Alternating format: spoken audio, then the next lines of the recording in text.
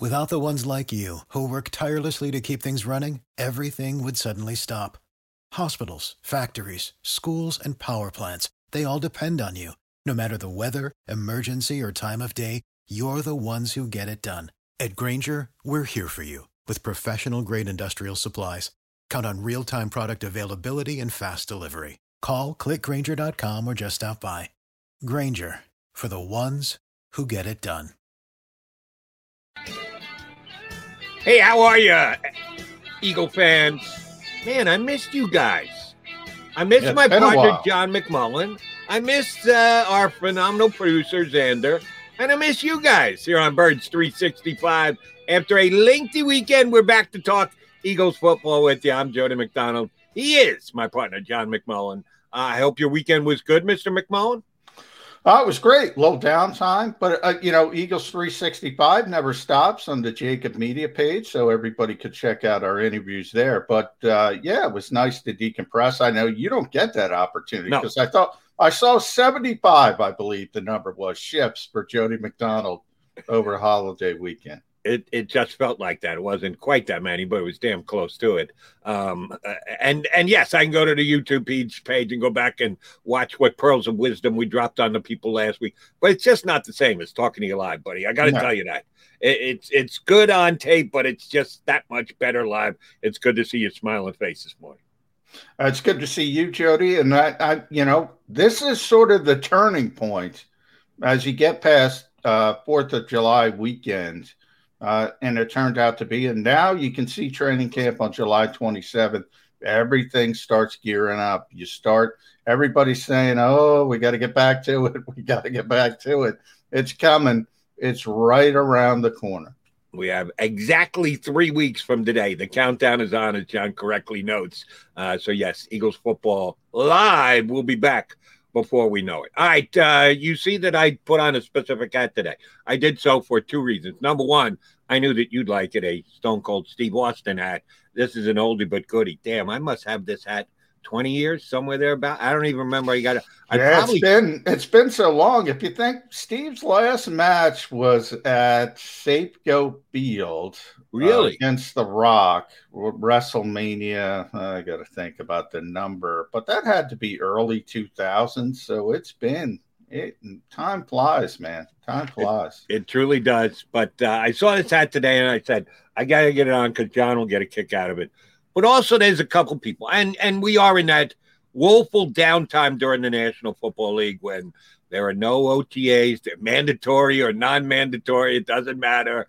We are X amount of days, in this case 21, away from the opening of camp. And there's just not any moves going on. There's no new news. There's no real roster shakeup. You might see a signing. We have not seen any signings we know what we've been waiting here on the Birds. When are they going to get another cornerback? And when are they going to do something with Zach Ertz, be it trade and or release? Yes, none of those things have happened in the last several weeks. No. So we're waiting with bated breath for new information and the like. So people need to create opinion, create content and the like. And a couple of outlets have attempted to do that. And I'm sorry, I'm going to woefully disagree with several of them, as a matter of fact. Are you a big fan of Ben Lindsay? I don't know, Ben, but you were filling me in a little bit before the show. The name did not ring a bell, but I always say I want to start this. I know you want to rip some people, Jody, and I'm with you. But I always say to Eagles fans who get upset about this kind of stuff, it's one person's opinion. Ultimately, it's one person's opinion. Chris Sims, we talked about the top 40 last week before we went. We had our little break. Well, you didn't have a break, but I had a little bit of a break. He didn't have Jalen Hurts in the top 40. It's one person. It doesn't matter, but I hear why people get emotional about it. Well understood, and Ben Lindsay is certainly welcome to his opinion. Yeah. And I'm welcome to my opinion to say his opinion is out of friggin' left field, okay? It's opinions on both sides of it. Now, I think it was too low. I believe he was 29th, correct? He had the Eagles as the 29th. He ranked the rosters, just the talent presently on the rosters of all the teams in the National Football League. And had the Eagles at 29th. I'll tell you what, although I think that is low, certainly think that's low. You and I have them winning 8 games this upcoming season. So if they play to that, they're not going to be the 2019. They're not going to draft number 4 in the upcoming draft if they finish with 8 wins this year. So yes, you and I think, and we do believe they're going to add another corner at some point. So that is going to change. Anytime you have any significant additions to your roster or subtractions, you can move up and down. Any list, anytime you do it, is fluid. And you can change it the next day if you wanted to re-rank and rearrange. So I think he's a little low at the Eagles at 29. But that's not my biggest issue. He ranked all the teams, which means he ranked the other teams in the division. He had the Giants at number 19. All right, if you think it's going to be the NFC least again, okay, fine. I get it. Worst division in football last year. Could very well be the worst division in football again this year. You got the Eagles at 29. Giants up at number 19. Methinks that could be just a tad high for them. And then the Washington football team and the Dallas Cowboys, both in the top 12 in the National Football League. So Eagles 29, Giants 19, Washington and Dallas both in the top 12. I know they're the Washington football team, which is WFT. I say WTF. Come on. The Redskins and the Giants both in the top 12. The Redskins and the Cowboys. I don't see it. I don't buy it. How the hell does he come up with this? What do we say, Jody? What have I said about all these lists? Every single one of them. They come down to the coach and the quarterback. And I hear you. That's not what he's grading, but he doesn't know it, but that's what he's grading. That's what he's grading with the Eagles. I'm talking about the Eagles specifically. Nobody from a national perspective believes in the Eagles because of the coach and the quarterback. They are ignoring everything else. They are ignoring a top 10 offensive line, if healthy, which is a big caveat, big if. We put a lot of ifs on this team. They are ignoring a top 10 defensive line. Bottom line, they're not even looking at it. They can't get past the coach and the quarterback. Bottom line, every single one of these lists. Now, when you talk about the Cowboys, look, we know America's team, at some point this week, I want to talk about Hard Knocks. Actually, we'll talk about it. We have 2 great guests we'll let you in on in a second. We know the Cowboys. They're always a little bit, people think they're a little bit better than they really are. But you look offensively, they have Dak Prescott, Ezekiel Elliott, Amari Cooper, Michael Gallup, CeeDee Lamb, on and on and on. It is pretty impressive. Defensive side of the ball, you're probably not looking at it. Washington, that's a hot team. Some people have said, they could make a strong run. If somehow they got in the Aaron Rodgers sweepstakes, they might be a favorite for the Super Bowl because they have a top 5 defense with that defensive line. But, it's hard to imagine them going very far with Ryan Fitzpatrick as the quarterback. So all of these things factor into it. But when it comes to the Eagles, Jody, nobody can get past the coach and the quarterback, and nobody even understands they can't get past the coach and the quarterback. Well, I understand where you're coming from. Now, maybe others don't understand, but I do. And I think you're right on the fact that you've got a first-year head coach in Nick Sirianni and a first-time ever starting quarterback who looked both very good and very shaky at times last year. I get it. That's Eagles. That's why I said Eagles at 29, although I would have them a little higher. I'm not as put off by that because, as you so well explain it, there are issues here that some people might not be willing to give them the benefit of the doubt on. Okay, fine. If that is applicable, if coach and quarterback are going to drive the day on all of these lists, Daniel Jones, what is it about Daniel? What is Daniel Jones? I got to have him highly rated. And they have a second-year coach who, by the way, just my opinion, kind of impressed me last year. I like what Joe Judge did, and I think he's going to be a good coach, but he's a second-year coach who went 6-10 in his first year. How are they meriting 10 slots higher than the Eagles when they have an absolute question at quarterback as far as I'm concerned, and only a slight questionable coach 1 year into his career.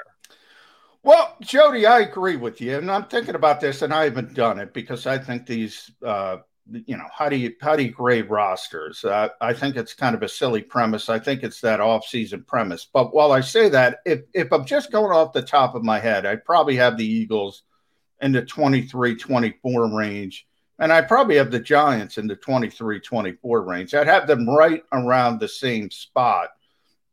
Depending on, and again, that's just off the top of my head. But when I look at other people, look, I know you're not from doing this show with you every day. I know you're not a Daniel Jones fan. Now, people around the league, they're going to default to Daniel Jones above Jalen Hurts. They're just going to do it. Same thing with the coach. When we talk this time next year, it's not going to be the same with Nick Sirianni. Might be worse, probably will be better. He'll be like Joe Judge. You'll say, oh, he was okay. He was an embarrassment. This time last year, people were saying, who the hell was Joe Judge? It was the similar type sentiment, probably not quite as bad because you have the added kind of, what do you want to call it? Quirky goofiness of Nick Sirianni. People don't believe in the guy. I think he's going to be fine ultimately. But I'm telling you from a national perspective, I've talked to enough guys. You've talked to enough guys with me on this show. Nobody believes in this guy. Nobody around this league outside of Philadelphia believes in this guy. Nobody. It's unbelievable. It's dumb. Well, to be honest. And I understand that the two other coaches in this division, not named Sirianni or Judge, both have much more experience than either the Giant head coach and certainly much more experience than the Eagles head coach. But they also went below 500 last year. The Washington football team needed the aid of the unstoppable Nate Sudfeld in week 16 to be able to capture the division. Wow, man, you got to get ready for them this upcoming season. How do you figure? We all know, talk about what it's all speculation and prognostication. We know what Ryan Fitzpatrick is. He's going to be great a handful of weeks during the year, and he's going to be friggin' god-awful a handful of weeks during the year. All of a sudden, he's going to become Mr. Consistent at this stage of his career? I don't think so. He'll have great weeks. He'll have hideously bad weeks. He is what he is. He's Fitzpatrick. He's Fitzmagic. He's Fitztragic. He's all those things. That's going to swing the pendulum that Washington is somehow a top 12 roster in this league? I don't think so. I don't have a problem. I think Washington has a really good roster. I really do. I think they're a good young team, except for the quarterback position. And I think that holds them down. Didn't someone just tell me it's all about the quarterback and the coach with these things? You just finished telling me that, and their quarterback is a big friggin' question mark. No, I'm just trying to speculate on other people's thought process. I'm saying if you look at the roster, if you actually look at the roster, and I don't believe he's doing that with the Eagles, maybe he is doing it with Washington. Maybe he's looking at Chase Young and Jonathan Allen and Daron Payne and Montez Sweat and Terry McLaurin and Logan Thomas, and they brought in Curtis Samuel, and Antonio Gibson's going to be a good player in this league. That is a good young roster, Jody. I have no problem with Washington at 12. Their issue that will keep them down, and I'm going to pick Washington to win this division. But what's going to keep them down is the quarterback and what you just said about Ryan Fitzpatrick. And that turns probably 8-8. It's not 8-8, 9-8, 10-7. That could be a 13, 14 win team if they could pull off the miracle and get Aaron Rodgers. That could be a really, really good football team, similar to Denver in the AFC from that perspective. Good young talent. Now, Dallas, that team, look, if you look at the offensive side of the football, it's a top-tier roster. If you look at the defensive side, it's not. So I don't know what they're looking at there. Right, either side of the ball, you can put a high grade on the offense, but then you got to put a low grade on the defense. With Washington, you put a high grade on their defense. Understood that they were one of the better defenses and have the right to improve with a guy like Chase Young in his second year. I just saw something on the NFL Network, them quoting that Chase Young's mom asked him, "Where the hell were the sacks last year?" He had 7.5. It wasn't like he got none, but he said, "Mom, it's a little harder in the National Football League. I'll up my sack total this year." And by the way, Chase Young, as good as he is, and he's going to be a star. And I said, Montez Sweat is better than Chase Young. Now, I don't know if he's getting vaccinated. I don't know if he's going to be out there, but he's better. That's how good Washington is up front. And that's why Ryan Kerrigan is going to be rushing the passer for the Eagles, because they said, "Well, Ryan, your numbers and your snaps are going to get cut even more because we want both Young and Sweat out there that many more plays this upcoming season." Eagles swooped in and got themselves a pretty good player on the cheap, who I think is going to help them this year. But that's beside the point. I'm sorry. I just think he overranked the other teams in the league. You want to put the Eagles 29th instead of 25th? Or I might have them where you might have them, all right, 4 slots. You're a little put off by it, but I'm not going to scream bloody murder about where he ranked the Eagles. I'll just say I disagree.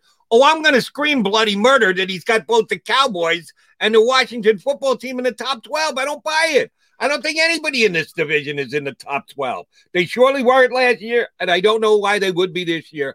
Yes, as predictable as Ryan Fitzpatrick is, he's predictably unpredictable is what he is. I don't know what Dak Prescott's going to be. I do this show every day called Birds 365 with a very astute football insider named John McMullen, who told me that one of the big reasons why Carson Wentz went backwards this past year is the toll of all the injuries. With the leg injury that he suffered, he's not the same quarterback that he was in 2017. And I buy into that. I believe that. How do we know what Dak Prescott's going to be this year?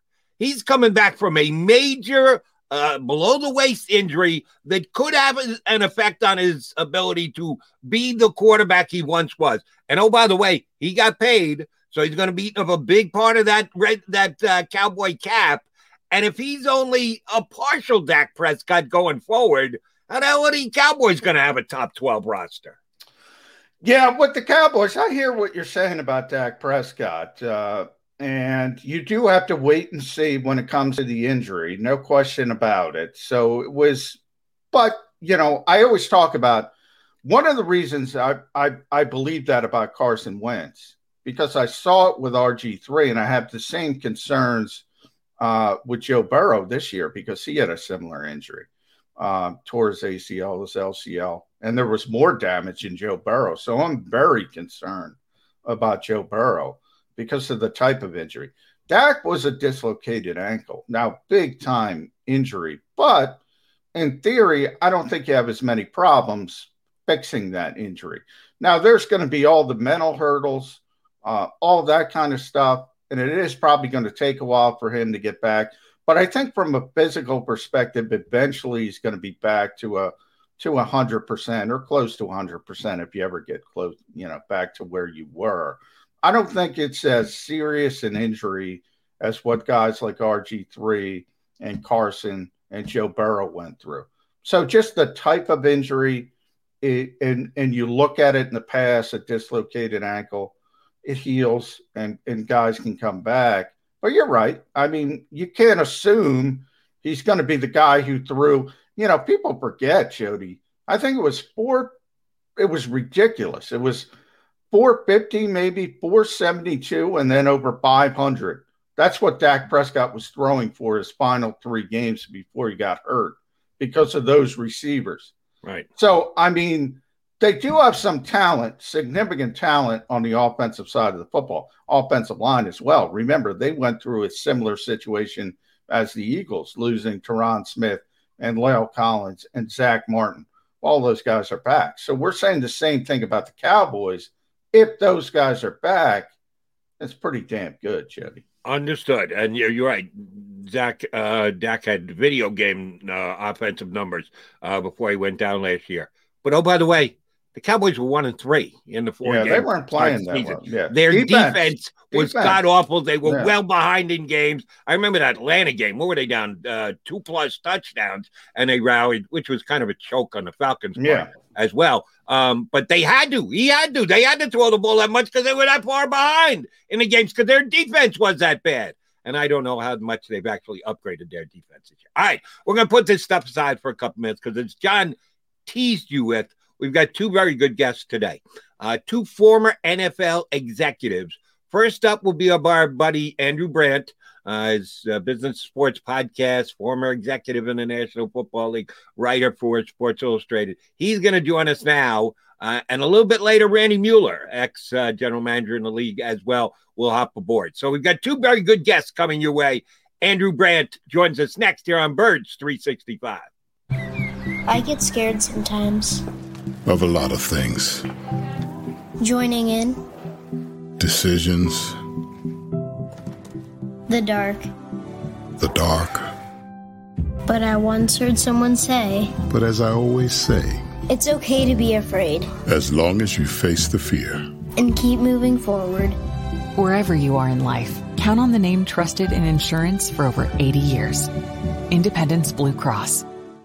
The savoring taste of a good bag of beef jerky is so enjoyable at any time of the day, as long as you can find it. Here's what we suggest. Pure Bull Beef Jerky is our answer, and soon it will be yours. Locally produced in the Philadelphia region, this high-quality, healthy protein snack is easy to secure. Go to steersnacks.com, and you'll see hot garlic, tropical heat, Pure Bull dry rub, and our favorite, Huck and Fod.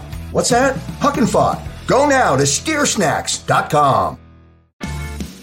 Welcome to the Wildwoods, the perfect place where you can safely do everything or nothing at all. Catch a wave, take a nap, go for a drive, grab a bite. It's your vacation, and we're doing everything we can to make it a safe one. The Wildwoods. Your vacation, your way. The International Brotherhood of Electrical Workers, Local Union 98, is a proud sponsor of The Labor Show with J. Doc and Krause every Saturday night from 6 till 8 p.m. IBEW Local 98's highly trained and superbly skilled electricians are the best in the business, setting the highest safety standards in the electrical industry. So when you're planning your next industrial, commercial, or residential project, choose an IBEW Local 98 union contractor. Learn more at ibew98.org.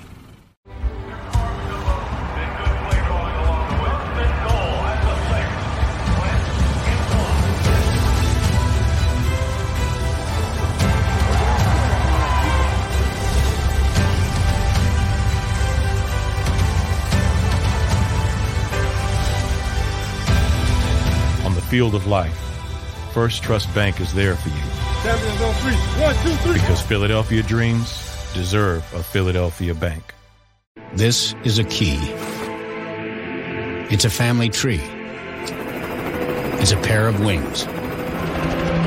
It's a secret handshake. And a ticket to anywhere in the world. It's more than a uniform. It's the door to a world most people only dream of. There's Strong, and then there's Army Strong. Try it on at GoArmy.com.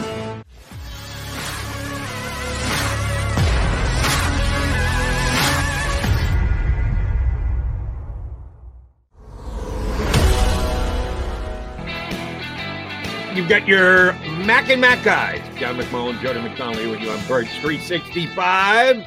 We've got a very good guest to help get the show rolling in the right direction today. You know him as a former NFL executive, columnist for Sports Illustrated, and you should be listening to his podcast, Business of Sports. It's one of the better ones out there. Andrew Brandt joins us here on Birds 365. Andrew, how was your 4th of July weekend? Nice, Jody and John. Good to be with you guys again. It's it's supposedly the slowest time in the NFL, but it seems to be always something keeping me busy here. Last week it was college sports that kept me a lot busy. Yeah. We got a lot to talk about, Andrew. Good to see you. I hope you had a good holiday weekend. I do want to start with Trevor Lawrence because Jody's a little bit concerned. So you're one of the best money guys in the business. Landon Dickerson still has not signed. So I want you to explain to Jody about what people argue about. It's generally offset language. It's generally payment structure. Yeah. When you talk about really the 2011 CBA and now the new CBA, he's not going to hold out come July 27th. Take Jody off the ledge. Is that even possible?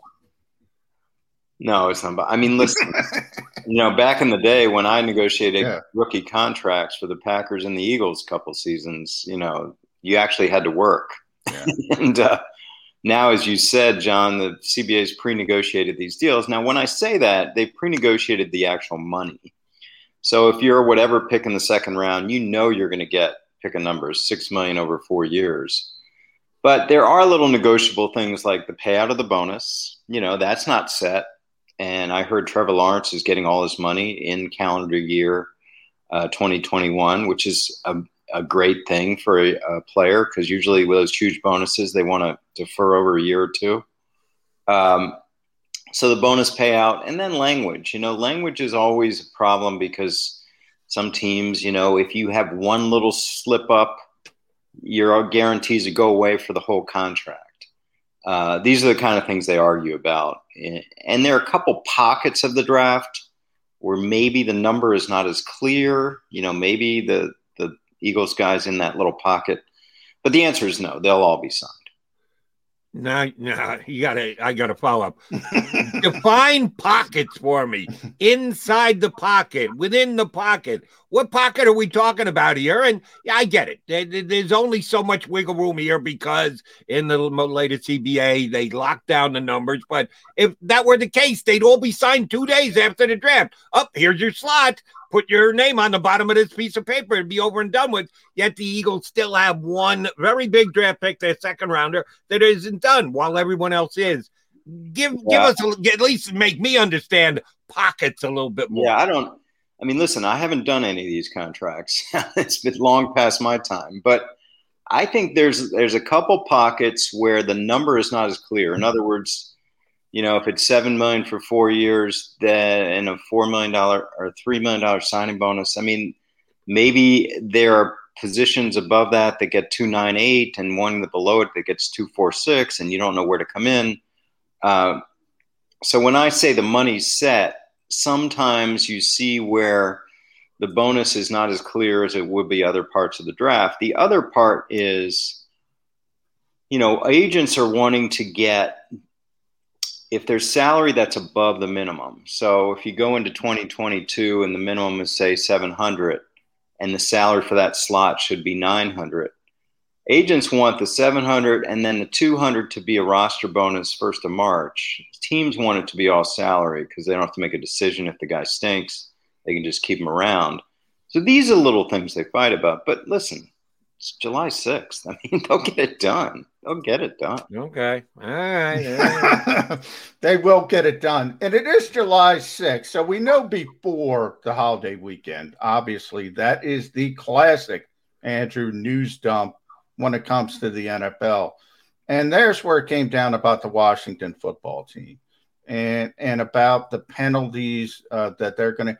From a guy who worked with the league, I've argued for years, Andrew, the NFL should not be in the investigation business. This is the perfect example to me. This is a very serious issue with the Washington football team, and they don't have a written report from an investigator. What is your perspective from working with, these are difficult issues, we all know that, but just your general framework from dealing with the league. Why do you think they've gone down this road? And it's not just this, any investigation that they're doing. Deshaun Watson, we could throw that in the mix. Why did they open this Pandora's box? Well, listen, one thing I know from my time in the league, and every person in the league can talk about this, is every 32-team employee wants to feel like we're being treated equally or maybe even better than equally by the league office. And everybody's looking at them and how they treat others, and it's very political. It's going to come back to you. And I think in the 5-6 years ago, Roger Goodell went after his two main confidants, Robert Kraft and Jerry Jones, with the Elliott suspension. So I just think that he has a tough job because sometimes people think he just works for himself. No, he works for these 32, and they're trying to get him to sick him on other teams while trying to maintain the relationship with the team he's working on. To me, I'm a lawyer. Everything's precedent. And what is this precedent with the Washington football team? Because what we're seeing is there's no questions now, right? So Roger Goodell had admitted inappropriate behavior by senior executives and a workplace of harassment and misconduct. And so now the precedent is $10 million fine, and then this question whether Snyder's involved with the team or not, which is still unclear. Mm-hmm. So to me, is that really the same precedent what happened in Carolina, where there was misconduct by the owner, but he was kind of pushed out? And I just to me, it's all about consistency. And I think you raise a good point. The NFL has gotten into this business because they've made first-class conduct such an issue for the players. And when they made it such an issue for the players, they naturally have to turn it back to the owners. And that's where we are. It'll be very interesting to see how it shakes out with Washington this year. All right, I'm going to ask you to put your lawyer hat aside and put your former executive hat back on and move along the NFL calendar with us. I'm sure our Eagles fans today are wondering, well, what the hell is Howie Roseman doing today? I got to go back to work after the 4th of July. Howie better go back to work as well. We've got 3 weeks until the start of camp. They had all their team activities, some mandatory, some not. They got to look at their rookies. Veterans came in, some veterans stayed away. And now we got this 3 weeks before they're going to show up with camp and get to work with the roster that they have. What is your daily activity? Reviewing how your guys have looked again, doing what's out there as far as free agents, if there is still an addition that you get in under your cap? Are you starting to scout other teams' rosters for, well, we know they've got too many players at this position, so they're going to have to let someone go. They're going to have to make someone available. What is the thing that you're most focusing on during this quote-unquote downtime in the NFL calendar? Yeah, all the above. You want to get the draft pick you talked about, get him signed. Yeah, get him signed. I don't even want to go there. Yeah, we'll put that to the side. Yeah. And I don't know, you're looking at some extensions, maybe, the best time to do these deals is either right before the season or right after the season. And, when the business of football goes away, once you get the team involved and the coaches and all that. I just think that, they're mapping out scenarios about the roster in so many different ways. That's what we always did this time of year.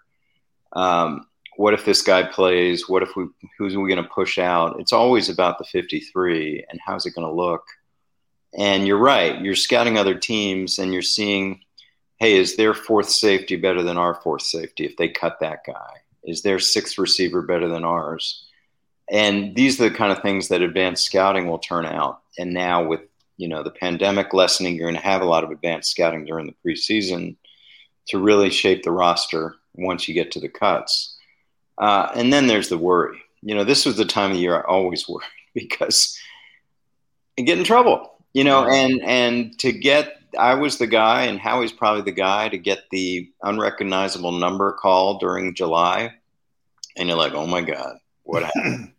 And that was always the worst because I understand it. I have a son in his 20s.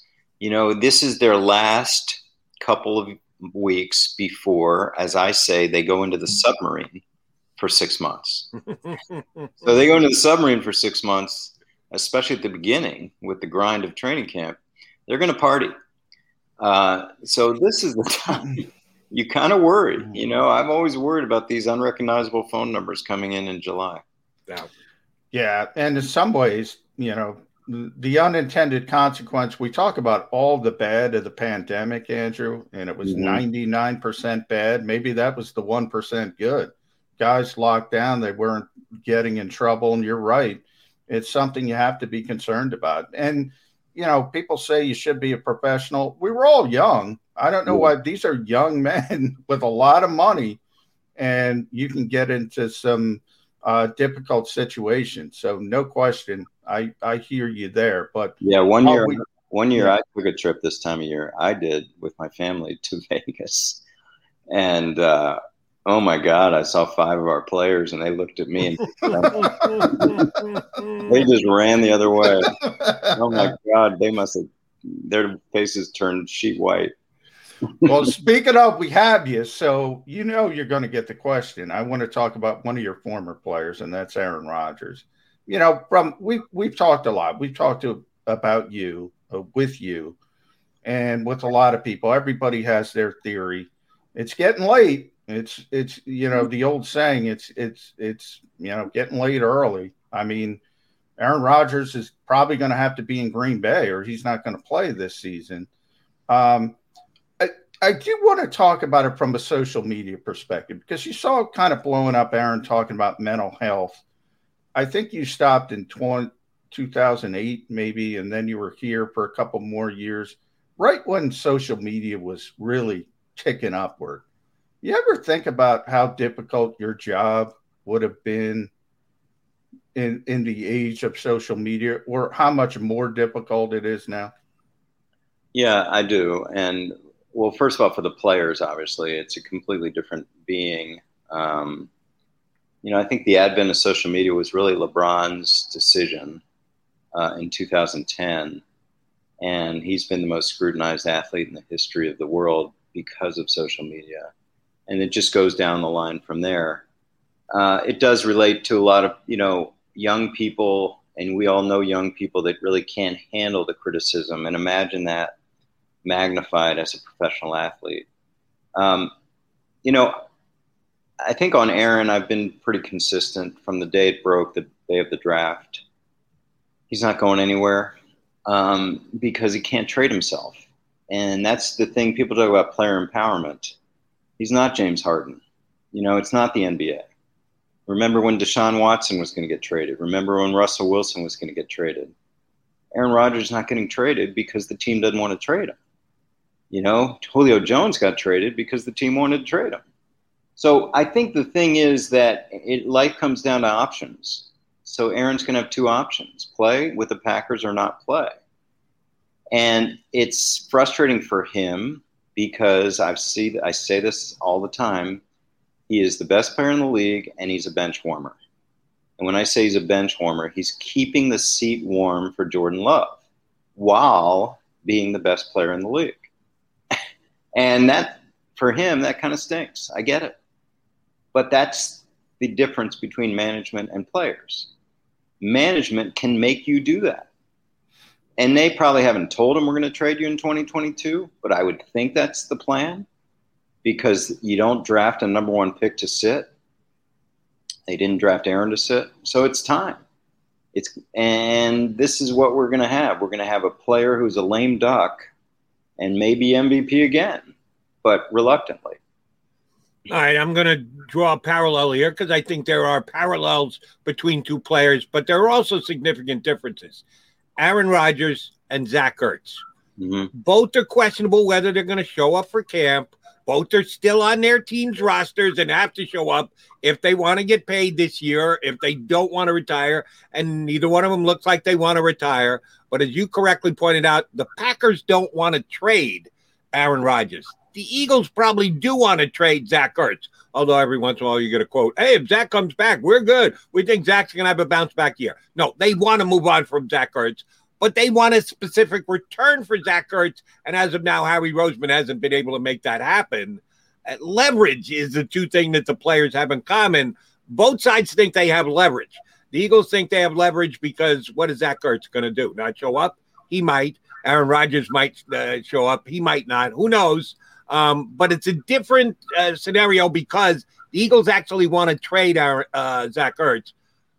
It seems like they're waiting for someone to get hurt and someone else's necessary need gets increased, and that will increase their return.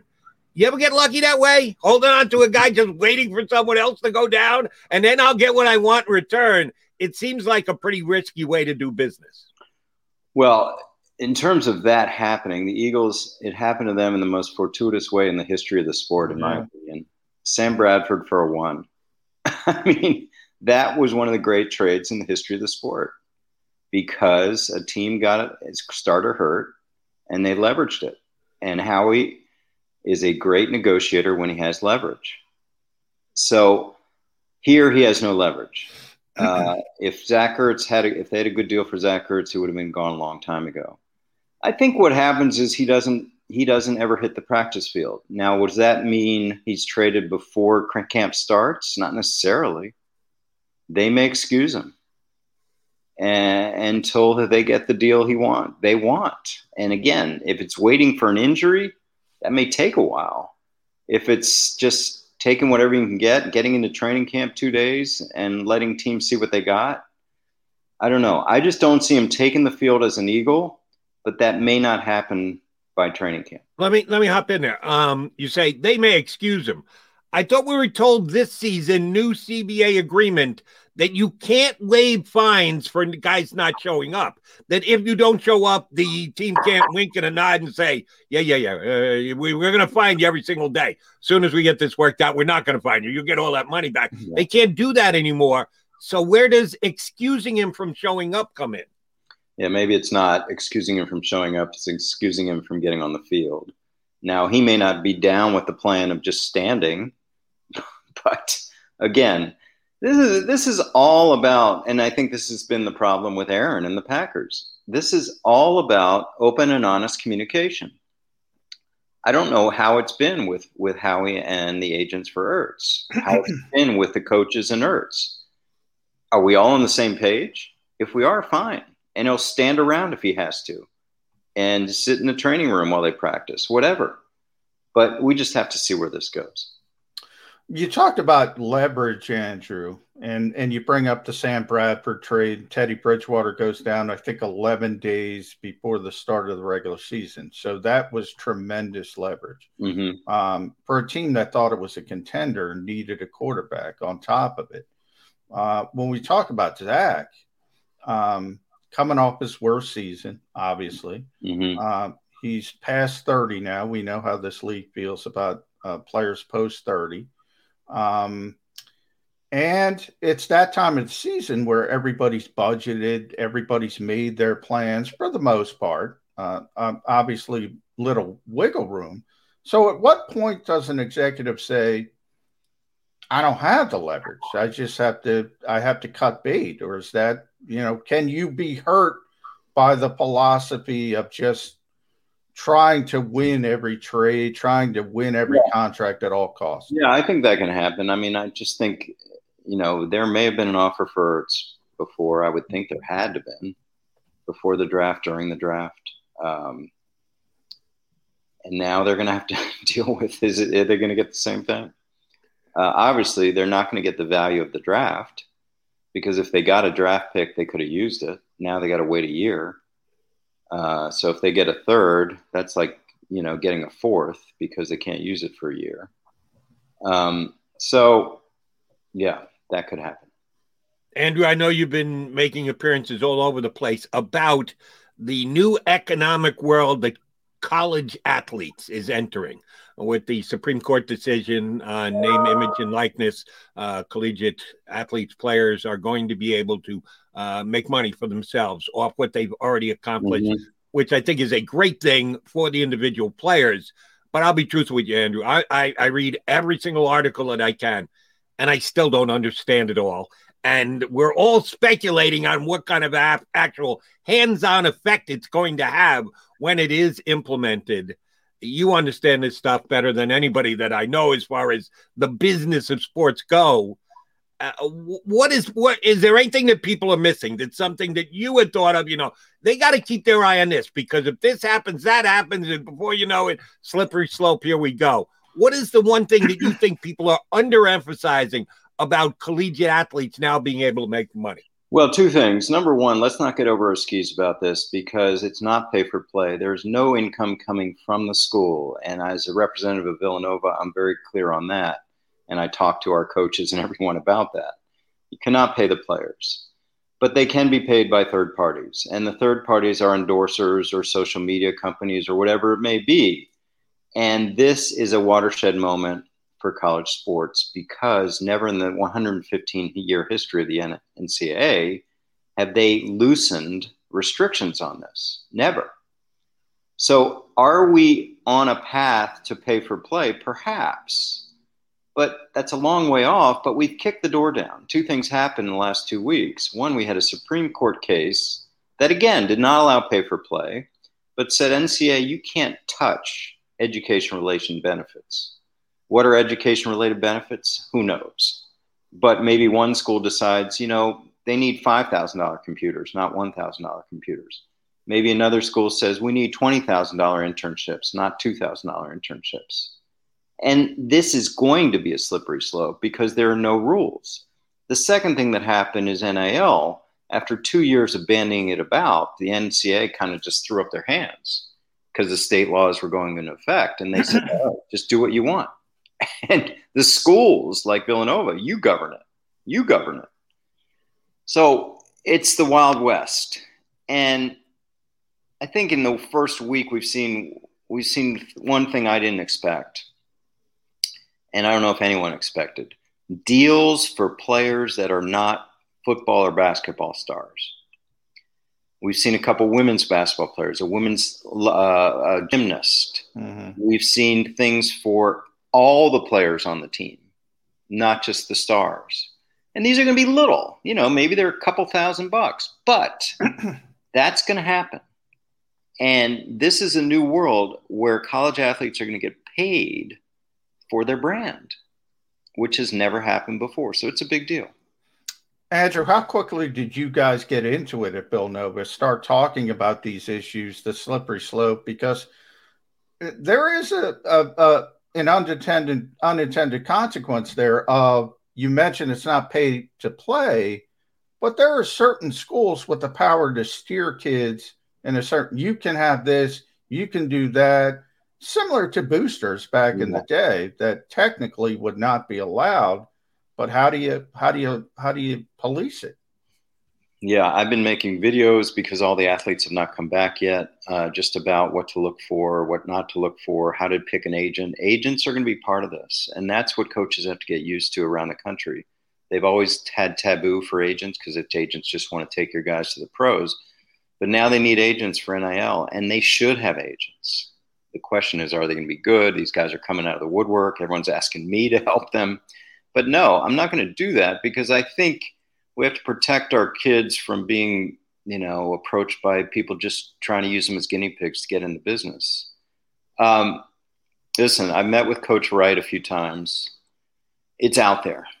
It's out there. And when I say it's out there, it's out there. So when Jay is recruiting, it's out there. Okay? These other schools are offering things, not from their school, but hey, this dealership down the road, this radio station, this business, it's happening. So what I'm trying to do for Jay is really make his kids aware, and we're going to have to play in this game, and college football is obviously the biggest, but college basketball, what's going to happen is every coach in America is going to recruit the class of 2023 based on NIL received by his players earlier. And the more you can say our quarterback got X, which is higher than their quarterback, you're going to win. You're going to win that recruit. That's what's going to happen. I saw a great point made this weekend when I was reading and researching and staying on top of it.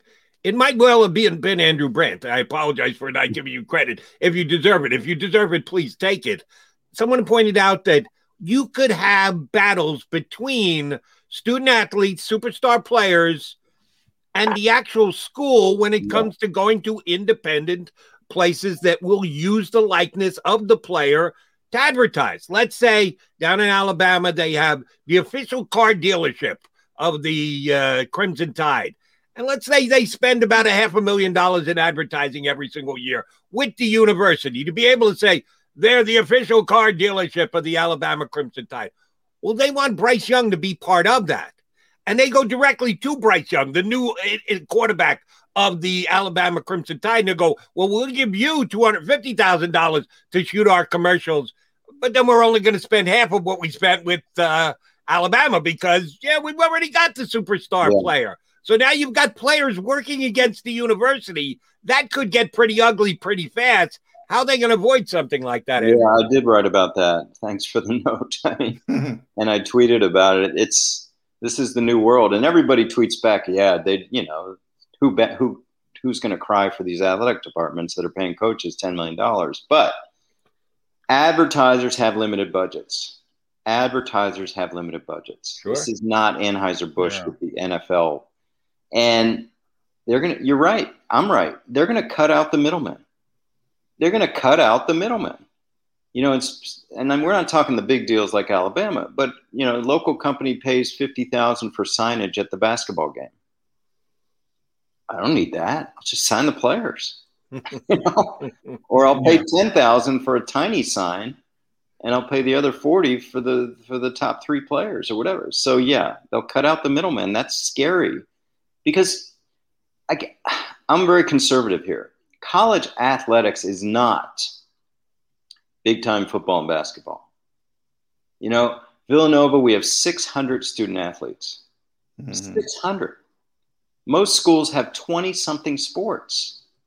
20-something sports. One maybe makes money. So this is what college athletics is. And I think I'll end it here because people ask me about the NCAA. Is it going to die? Is it outdated? I'm like, the NCAA is definitely needed for 97% of student athletes. Yeah. But for college football and college basketball programs that make huge money, no, they'll be governed by something else in 5 years. They will. They'll be governed by something else. But we'll have the NCAA for soccer and lacrosse and swimming and diving and wrestling and tennis and softball. Yes. So, Andrew, last one from me. And you said don't get ahead of your skis, but you kind of did there. So I'm going to get ahead of my skis. The Alabamas, the Clemsons of the world, the Oklahomas, Notre Dames. Is this going to make them more powerful? And is it going to make lesser programs just give up on the sport of college football, college basketball, those high-profile sports, not the 97% you were talking about where the NCAA is needed?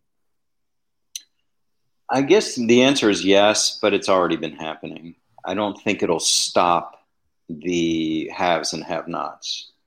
On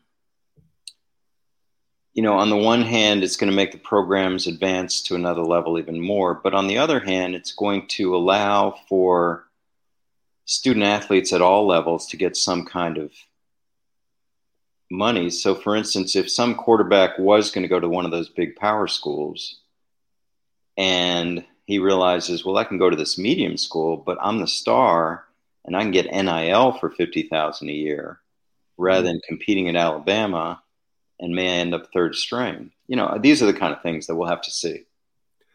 Last thing I want to ask you about, I'm going to kind of flip-flop back to the National Football League.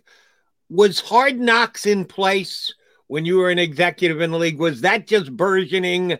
Did HBO/the NFL ever come to you and say, we're considering you for Hard Knocks, once you knew what it was and saw how it played out with previous teams? What was your take on Hard Knocks? We're getting the Dallas Cowboys again. I can't believe it's been 10 years. It seems to me like they're on every other year, but I guess it's been 10 years since they were on. Cowboys are doing it again this year. Pluses, minuses. You got an opinion on an NFL team being the participant on Hard Knocks? Jody, every year, they'd ask. Every year. And I'd walk into our meeting. I'd say, what do we think about hard? Before I could get the word knocks out, there's no freaking way. No way, Andrew. And I'm like, why? We're such a great franchise. No. I'm with you, Andrew. I mean, the Packers, as you know, are very tight about stuff getting out. And I was dealing with people that thought, it was like Fort Knox we were going to show the world by having our practices on TV. So there's some teams that just get, obviously the Cowboys and Jerry Jones let them in, show whatever we got. But some teams just don't like it. And I would have liked it. I thought as a public institution like we were, to be a little more transparent. But you're not going to see the Packers anytime soon. Yeah, and for this year, we sure. If they went knocking on the door this year with all the Rodgers stuff, you had 0. If it was 0 before, it's less than 0 now happening in Green Bay. But I'm convinced, Andrew, there's 31 teams that agree with what you said, and there's only one. And by the way, criticize Jerry Jones all you want. I think it was $5.7 billion Forbes valued the Cowboys. Run towards. He's the first responder of brand building. Everybody else runs away. He runs towards it. Totally. I give him credit for that. Yep. Andrew, great stuff. We appreciate you coming on. Know you've had to work a little bit harder than you were planning on this summer because all these changes with the NCAA and your affiliation with Villanova. Take a deep breath. Go play a round of golf, but then get back to it. Thanks for getting back on with us. Thanks, guys. Good to be with you as always. Andrew Brandt. Check out his podcast, Business of Sports. That's why I wanted to have him on, because there is an ever-changing world of business of sports in college football, which, of course, lends itself to the National Football League, which is what Mac and Mac are here to talk about on a day-in, day-out basis. You're on Birds 365. McMullen and McDonald will come back. Keep it right here. I get scared sometimes. Of a lot of things. Joining in. Decisions. The dark. The dark. But I once heard someone say, but as I always say, it's okay to be afraid. As long as you face the fear. And keep moving forward. Wherever you are in life, count on the name trusted in insurance for over 80 years. Independence Blue Cross. The savoring taste of a good bag of beef jerky is so enjoyable at any time of the day, as long as you can find it. Here's what we suggest. Pure Bull Beef Jerky is our answer, and soon it will be yours. Locally produced in the Philadelphia region, this high-quality, healthy protein snack is easy to secure. Go to steersnacks.com, and you'll see hot garlic, tropical heat, Pure Bull dry rub, and our favorite, Huck and Fod. What's that? Huck and Fod. Go now to steersnacks.com. Welcome to the Wildwoods, the perfect place where you can safely do everything or nothing at all.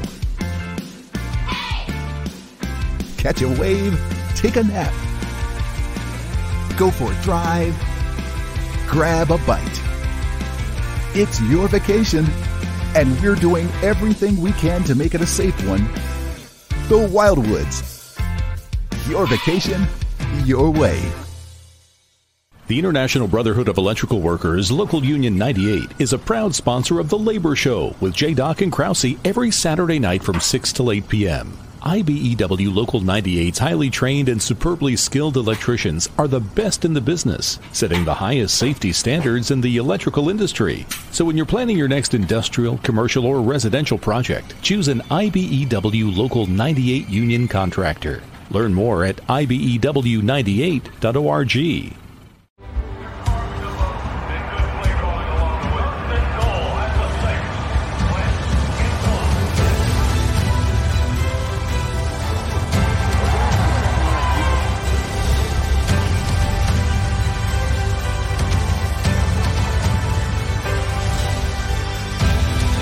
On the field of life, First Trust Bank is there for you. Champions on 3. 1, 2, 3. Because Philadelphia dreams deserve a Philadelphia bank. This is a key. It's a family tree. It's a pair of wings. It's a secret handshake. And a ticket to anywhere in the world. It's more than a uniform.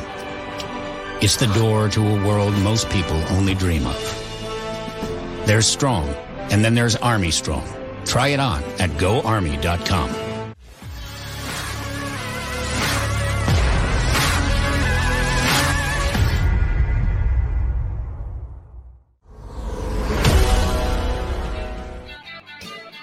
Hour down, hour yet to go here on a Tuesday edition of Birds 365. This is show number 62, as a matter of fact, J-Mac. I like it.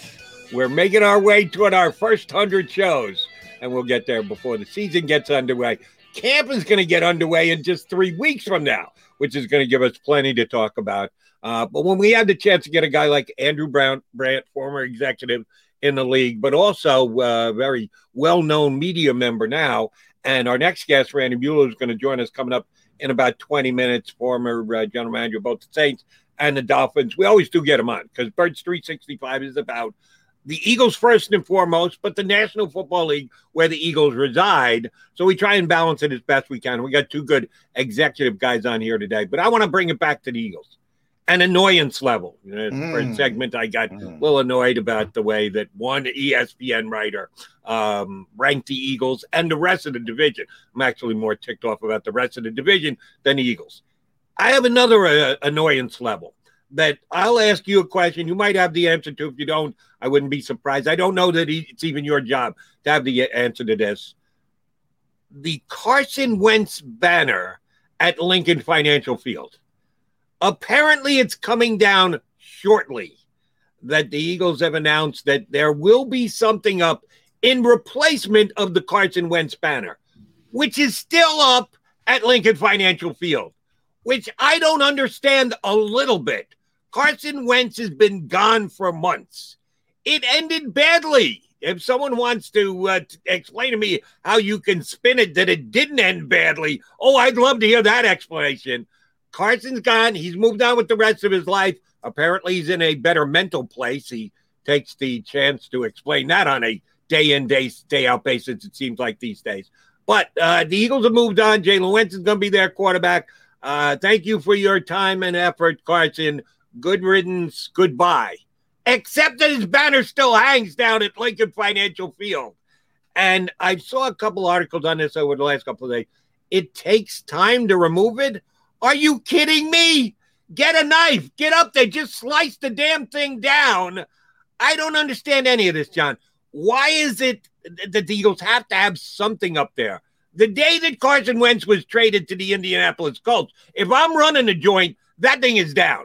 Even if I'm not ready to replace it, even if we have to have 3 months of meetings to decide what we're going to replace it with, first things first, get that banner down. Carson's not here anymore. I thought it was down. Now, I haven't driven by recently because training camp has been over. I thought it was down, number one. I thought they took it down last week, or maybe they said they scheduled to take it down. I don't know. But either way, it's coming down. But it was, at a minimum, it was up for months after Carson Wentz was traded. If they did take it down, it was last week, or they said they're taking it down last week, one or the other. Did anyone notice? I mean, I know I wouldn't have noticed. I guess that was it. I guess as they get closer to the season, they would have said, hey, we got to get that down. I don't think. When you need mealtime inspiration, it's worth shopping Kroger, where you'll find over 30,000 mouth-watering choices that excite your inner foodie. And no matter what tasty choice you make, you'll enjoy our everyday low prices, plus extra ways to save, like digital coupons worth over $600 each week. You can also save up to $1 off per gallon at the pump with fuel points. More savings and more inspiring flavors make shopping Kroger worth it every time. Kroger, fresh for everyone. Fuel restrictions apply. I don't think it's on the top of people's minds, is what I'm trying to say. Fans get emotional. I don't think they care as much when they're gearing up for the start of the regular season or even the open practices at the Lincoln Financial Field. I think they'll that's when they kick into high gear to get the stadium ready. And I assume they were waiting for that. And then somebody caught up and said, hey, the Carson Wentz banner still. The guy did a lot for this organization. Who cares? He's not here. Ultimately, what do we always do? I got to get my one Moneyball reference in. The Johnny Damon banner came down. Maybe they're making a movie. Maybe they're going to make a whole big thing about it. And the Jason Giambi banner going down. Let me take this a step further. And know full well I'm just using this as a hypothetical, not that I really believe it. You and I agree that Carson Wentz's problems last year were at least in part mental. that we both have questions about his physical capabilities because of the injuries that might have led to less effective play from him. But at least in part, it was mental. It might have had to do with the fact that Jalen Hurts was drafted as a second-round player. So we think that, in part, Carson Wentz's play was dictated by his mental ability to handle the position, right? Yeah, no question. Okay.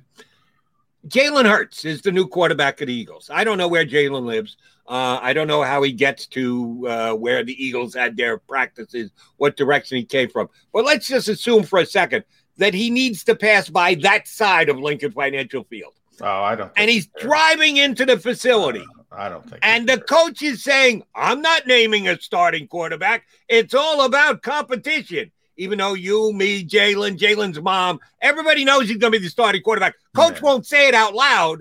And Jalen's got to drive by the stadium in which he's going to have to play.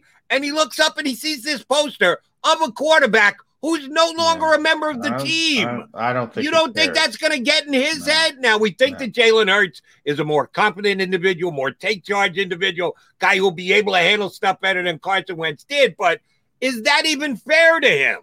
I don't even think he gives a flying you-know-what. I mean, I don't know Jalen Hurts well, but I know him enough to know that he doesn't care about stuff like that. He talks about rat poison all the time. He talks about people criticizing him specifically, and he does a good job of ignoring that. I don't think he gives a rat's ass about some. My guess would be he's like me, and he didn't even notice. I don't even pay attention.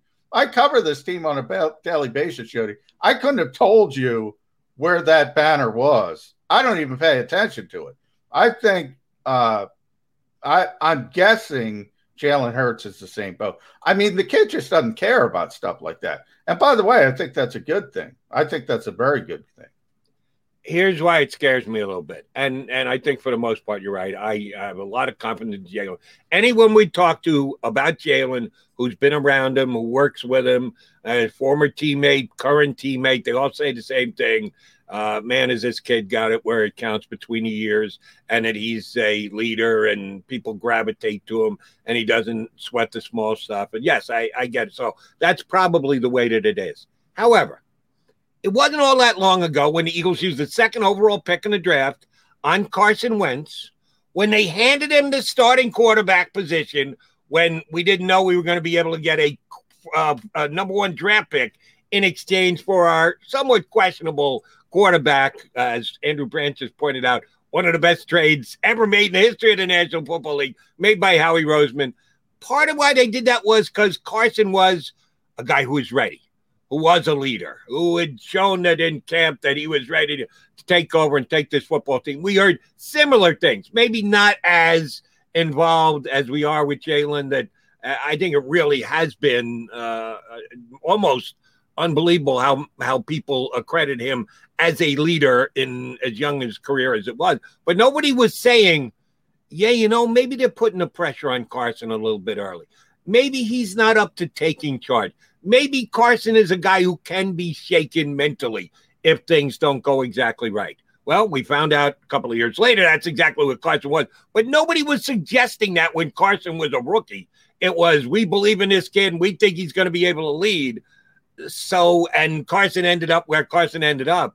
Are we putting a little bit too much on Jalen Hurts' plate and expecting too much of him as just a second-year player to be able to cancel out all the noise?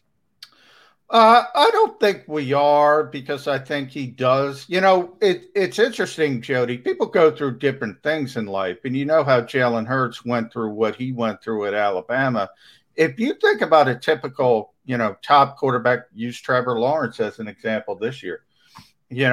He's the 5-star recruit coming into Clemson. He's the 5-star recruit. He turns into the superstar. He wins national championships. He plays in national championships. He's the number 1 overall pick. He's always been that guy. So if we fast forward, I don't know, 10 years down the line, hopefully for the Jags' sake, maybe more quickly, and all of a sudden they draft another quarterback because he hasn't lived up to expectations, how's he going to handle that? Carson Wentz was that type of, now not at that level, but he was the guy at North Dakota State. He was the guy who was always catered to. Yep. That's typically how it goes for a top 5, top 10 quarterback in this league. Not the case with Jalen Hurts. I mean, he loses a job. He's at a place where the next guy coming in is, oh, he's better than you. You know, Alabama has 4-star recruits, 3rd on their depth chart, 4th on their depth chart at times. We've talked about their wide receiver room. So maybe from that perspective, it helped them. And, you know, the leadership aspect, the ability to eliminate outside noise as opposed to being the guy and always being the guy and never being questioned. You know, that gives you a little bit of entitlement, let's be honest. And Hurts is the rare one when that comes to usually, but again, he's a 2nd-round pick. He's not a top 5 pick. You could say the same thing about Zach Wilson and Trey Lance, again, at a lesser level. Maybe Justin Fields is a little bit different because he obviously had to transfer. So everybody has a little bit of a different story. But Jalen Hurts, you know, from the intangible perspective, what he went through at Alabama helped him. It's pretty clear that it helped him. And all the questions about Jalen Hurts are turned on its head. Usually we're talking, oh, Trevor Lawrence is great physically. But we don't know if he's got it up here, Jody. We don't know. There's no way we can know. There's no way we can know. Usually those who do it at the highest of high levels in college football, like a Clemson in national playoffs every year, national championship level, that if you can do it there, you can face the rigors. You're more well prepared for the rigors of what the national football is going to be like. Carson did have to make a major jump. I'm sorry. Playing in North Dakota isn't the same as playing at Clemson. So I'm pretty confident that that's not going to be Trevor Lawrence's issue. But he was the guy in his little – you're right. The fiefdom was much smaller. But he was the guy. He was the unquestioned guy. He wasn't being pushed. That's more the comparison I'm making. Yeah, Alabama, right. Clemson. It's about being the big man on campus, so to speak, the guy. Jalen Hurts wasn't the guy. Another guy came in. Oh, he's better than you. And he had to deal with that. That's true. And I think that will help him coming in and taking over the Eagles. And I know I usually don't let these off-football issues get in my head the way that this Eagles banner thing has. But it is. It's taking up space rent-free in my head right now. And we're getting some guys on the stream that are responding. Jody, do you know how much that banner costs? Do you know how much it takes to put that banner up there? Here's what I know. The Eagles did it. They put it up. The Eagles should be able to take it down. If you got it up there and you know how you got it up there, you should be able to take it down. Does anybody know if it's come down? Because Crossing Broad, our buddy Kevin Kincaid, friend of the show, he's got a picture up where they have a crane. They're preparing to take it down, but I don't know if they've taken it down. Right. I think the Eagles responded and said that wasn't necessarily for that particular project. At some point, if it's up, it's at some point going to come down. Maybe it's already down. We don't know. It was up just recently. If it came down, it came down just recently.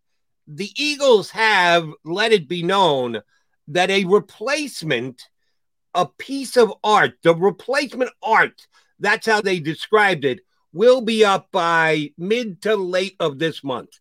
So within the next couple of weeks, 3 at the max, there will be something up on the side of the stadium that will be in place of the Carson Wentz banner. You want to take a guess as to what it's going to be? They called it art. Was that banner of Carson art in your mind, John? And if so, what art is going to replace it on the side of Lincoln Financial Field? I don't know, but maybe put the logo up there. Then you don't have these issues. Put some kind of weird art-like logo. Then you don't have these. I always say Jersey people. What do I always advocate to Jersey people, Jody? Get a throwback jersey. Get a Reggie White jersey. Get a Brian Dawkins jersey. Get a Jaws jersey. Randall Cunningham. Donovan McNabb, if you're, not a lot of people are going to go in that direction for whatever reason. But don't get a current player because it's probably not going to work out. So just go with the legend. See, I like the current play. I got to have a current play. I like legend ones too, and you want to throw that on every once in a while. But if you're a season ticket holder and you're going down every week and you're wearing a Reggie White, man, just go Reggie. It's never going out of style. I know how great Reggie was, but Reggie's in the past. Go Jerome Brown. You're going to root for the current day Eagles. You got to show your love for the current day Eagles too. I know it gets a little expensive, and I'm telling people to spend money, but I'm telling you what I would do if I was a jersey buyer. Yes.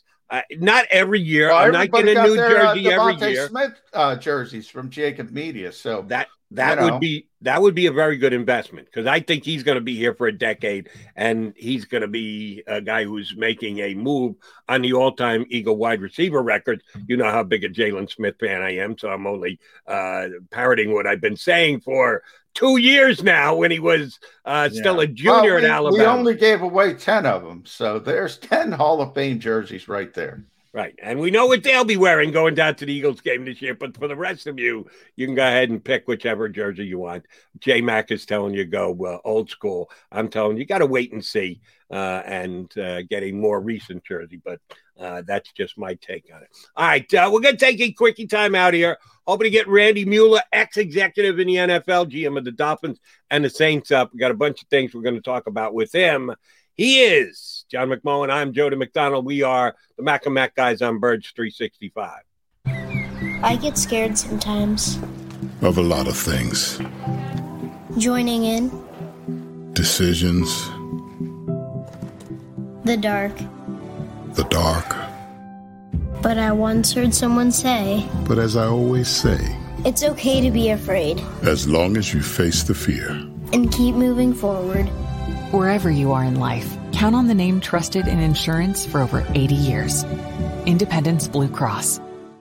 The savoring taste of a good bag of beef jerky is so enjoyable at any time of the day, as long as you can find it. Here's what we suggest. Pure Bull Beef Jerky is our answer, and soon it will be yours. Locally produced in the Philadelphia region, this high-quality, healthy protein snack is easy to secure. Go to steersnacks.com, and you'll see hot garlic, tropical heat, Pure Bull dry rub, and our favorite, Huck and Fod. What's that? Huck and Fod. Go now to steersnacks.com. Welcome to the Wildwoods, the perfect place where you can safely do everything or nothing at all. Catch a wave, take a nap, go for a drive, grab a bite. It's your vacation, and we're doing everything we can to make it a safe one. The Wildwoods. Your vacation, your way. The International Brotherhood of Electrical Workers, Local Union 98, is a proud sponsor of The Labor Show with J. Doc and Krause every Saturday night from 6 till 8 p.m. IBEW Local 98's highly trained and superbly skilled electricians are the best in the business, setting the highest safety standards in the electrical industry. So when you're planning your next industrial, commercial, or residential project, choose an IBEW Local 98 union contractor. Learn more at ibew98.org.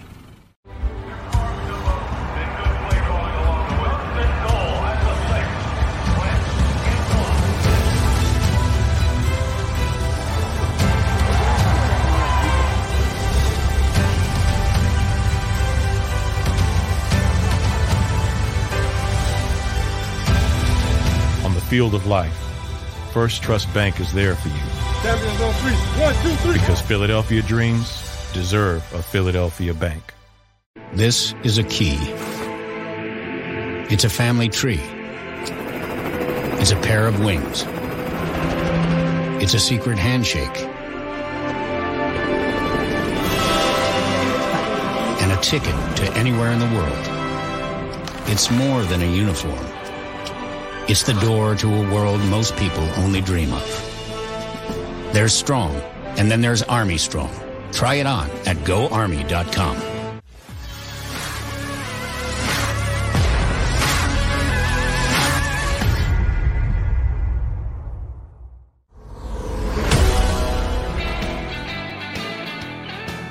John McMullen. I'm Jody McDonald. We are your Mac guys here on Birds 365. We're waiting for Randy Mueller to check on in, former NFL executive to hop aboard with us. Should be a fun conversation talking to Randy Mueller. But we got a couple of minutes before he joins us, JM.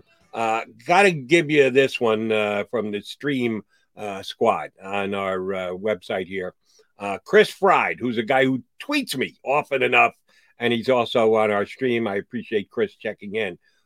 His response when we were talking about jerseys and what jersey to wear and should you get a new jersey all the time or just get a throwback superstar, maybe even Hall of Fame level, former Eagle, and then stick to that, knowing at least, yeah, he was a Hall of Famer, and I got no problem wearing a Hall of Fame jersey. Chris Fried has a specific take on this.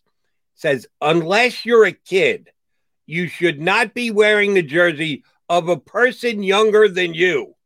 I agree with that. That would eliminate a whole bunch of jerseys. I'm not a jersey guy, so I'm not wearing jerseys. But, yeah, I mean, come on. Let's get out of this. If you're going to wear a jersey, wear it of somebody that at least is going to be remembered in a great light. Otherwise, hey, if you got the disposable income, you know how hard it is to pick draft picks in this league as a whole, Jody. Keep going, keep running through. How much those things cost nowadays? $200? Yeah, keep rolling through that. Yeah, they're not cheap, and I tip my hat to anyone who's shelling out that kind of money. But Chris goes on, adults should only wear a jersey of players from the past. Okay. If you're an adult and you got on a Todd Pinkston jersey, because I hosted the Eagle pregame show on the Eagles Radio Network. You got to get rid of that. You were the same person I'm criticizing now. You don't buy a Todd Pinkston jersey. That's why you wait and see. You now have the history of this organization. So you have all of that knowledge. And you say, okay, you can even go Chuck Bednarik. You can go way old school. Go as old school as you want to go. But you can attend, as long as the Eagles are around, you know you could put on that Reggie White jersey, that Brian Dawkins jersey, Randall Cunningham, Bednarik. We went through the retired numbers. I ripped that off, Jody. That's one of my proudest moments on this show. I ripped off those retired numbers. Get one of those numbers. Yeah, you did. You got, what was it, 8 out of 9, 9 out of 10? Something. Yeah, I missed Al Wister. Al Wister was the only one you missed. That was impressive. But let me just finish with this. As I said, I did the Eagle pregame show 4 years. I was the host of the Eagles pregame show on the radio when it wasn't on WIP. It was on 94.1, but it was WYSP. And my 4 years, they went to 4 straight championship games. Remind you. And I would see the Eagle fans come over, watch it through the show, before the show, after the show, and the like. If I saw a guy in a Todd Pinkston jersey, you know what I would do? I would go give him a high five. Because you know what? You're a diehard Eagle fan. You're still proud of the fact that you bought a Pinkston jersey, even though he might not have earned it. That tells me you are a diehard fan, and I'm going to give you a high five. But that's an aside. All right, so we need to move on with the show. Randy Mueller, our buddy, former executive in the NFL. His website is something you should be checking out, MuellerFootball.com. He's been on with us previously. We're glad to have him back. Randy, Jody Mack, and Johnny Mack here. How you doing today, bud? I'm doing great, guys. Thanks for having me on.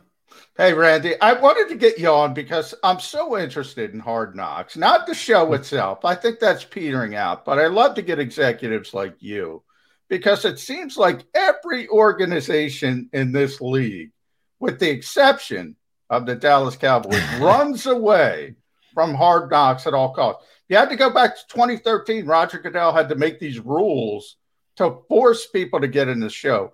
Why is the league so hell-bent on secrecy, competitive advantage, when Jerry's building his brand, which is worth, by the way, $5.7 billion today, Randy? Yeah, it's definitely a fine line, that's for sure. And I think Jerry's the one that's on the one side of it. Everybody else seems to be on the other side. Yeah.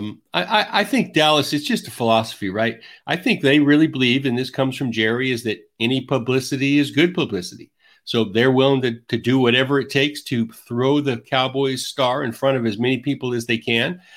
Sometimes it's as much as, hey, people are watching for a train wreck, right? They're looking for something bad to happen, something they can criticize, and Jerry's not afraid of it. I commend him for that. I'm not sure it's always the best from a football side, But from a marketing side, I get it. And there's a lot of teams, a lot of coaches, a lot of executives that kind of run from that. They run from expectations. Hey, I've never been one to want the spotlight to all be on us, but I understand it. I understand how it can make your value of your franchise go up. That's for sure. So, I just think Jerry's always a willing participant, but Jerry's always willing to, speak in front of a mic. Yeah. And what other GM does a press conference after every game in or around the locker room? Nobody. So they're different. And the reason that it works for the Cowboys is Jerry is the owner. Yep. And he's the general manager. So he doesn't have to go into the general manager's office and go, oh, by the way, we're doing Hard Knocks even if you don't want it. I'm dictating that we're doing Hard Knocks. The other other 31 organizations in the NFL, there has to be that uncomfortable conversation between the general manager and the owner when the owner says, yeah, look at how much money the Cowboys are worth. Maybe we should be on a show like Hard Knocks. Right. The owner is the one who's going to win that conversation 10 out of 10 times, though, is he not, Randy? No doubt about it. But I do see some value on the football side. I'll give him that. And I don't know if this is part of his, decision-making process or not, but when you can present something to your players that puts them every day in front of millions of people, I think they are less inclined to take a play off, take a series off, take a day off. They want it. They want the attention too. Those guys love it. It's as easy as when you practice. If you practice in front of nobody, it's easy for someone to take a little time off or maybe not give as much. I remember when I was with the Saints, we used to have training camp in Thibodaux, Louisiana, right? We'd practice at Nicholls State, a stadium, maybe 15,000, 12,000. That place used to be packed every night for practice. And you know what? Our players loved it. So the players do gain from this attention. They gain from all the eyeballs that are on them, in that I think it does make them work a little harder. I agree. Yeah, maybe they put on a show here or there, but, Jerry's not going to turn that down either. So I do think there's advantages from a football standpoint to be in front of lots of people all the time. I think your practices get ratcheted up a little easier. So, Randy, I think it started when you were in New Orleans, the show itself. So from that point, you were with the Dolphins, Chargers. Did it ever come up at some point in those organizations? Did the term Hard Knocks come up? Did someone say, should we do the show? Or were there any of those types of discussions? Nobody ever asked me in my years if we would do it. I wouldn't be against it per se. I think it depends a little bit on where you are as a franchise too. I think you've got to be ready for that kind of limelight that it brings you. You've got to have the right leadership. You've got to have things buttoned up on your own end so that you trust yourselves and your staff, and just so you don't come off in bad light, because everybody gets a little bit of the limelight, right? The screen is big for everybody, and it's a GM, it's a coach, it's whoever, and you've got to portray an image of your team. Some people they want to run from that. They're afraid of expectations per se. So again, it depends. I never was asked directly to do it, I don't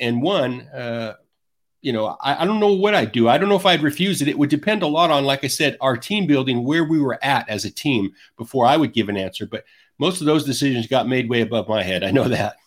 Randy, I think you sort of answered this question. I'm going to ask you to expound on it a little bit. A bunch of NFL teams announced this week the number of open practices they're going to have. Some teams still practice away from their home facilities on college campuses. What was that town in Louisiana you were in? You told us about Thibodaux, Louisiana. The next time I get to Thibodaux will be the first time I get to Thibodaux. But a whole bunch of people came out to Thibodaux to watch you practice every day. The Eagles don't do that anymore. They have their preseason at their complex. They have 2 open practices they move over to Lincoln Financial Field for. That's limited. For those fans who used to like to go to X amount of practices, take a summer week's vacation to go to Eagles practice every single day, that is no longer an option. Right. Are the Eagles doing a disservice to their fan base, and then in effect doing a disservice to themselves if, as you stated, the players actually like it and the players get geeked up for it, and the players work harder because of it, because they don't want to look bad in front of people? Yeah, maybe it's just my philosophy, Jody. I don't know. I mean, it's a situation by situation decision for a franchise. I know this. We had when I was in Seattle, we had several years where we had camp just like you described at our own facility. People couldn't come. Space was limited. I thought there was never any buzz. It was kind of a downer, to be honest with you, a lot of days. I can imagine how the players felt. Other years, we would go across the state to Cheney, Washington, Eastern Washington University, practice outside in front of the fans. Sometimes we'd have 2,000 or 3,000 fans. I mean, it was a no-brainer for us. I just thought it brought a lot more pop to the practices. It just brought more things to it. Now, yeah, and the other thing was it sold a lot of tickets to it from the other side of the state. We were a regional team. The Eagles don't have that problem. They sell all the tickets they want, so they're not looking for that. I don't see the downside per se. If there's a way to do it now, sometimes moving across the state or moving to another team or a college town comes with a pretty good expense too. Sometimes that factors in as well. I can't imagine that the Eagles would let that bog them down in this case, but maybe they're with a first-year staff, first year making a lot of changes the way they've done. Maybe they don't want to be criticized. Maybe their staff isn't. Maybe Nick Sirianni wants to keep things under wraps, doesn't want to show anybody anything. That's going to come out in preseason eventually. So I think that's a little bit short-sighted.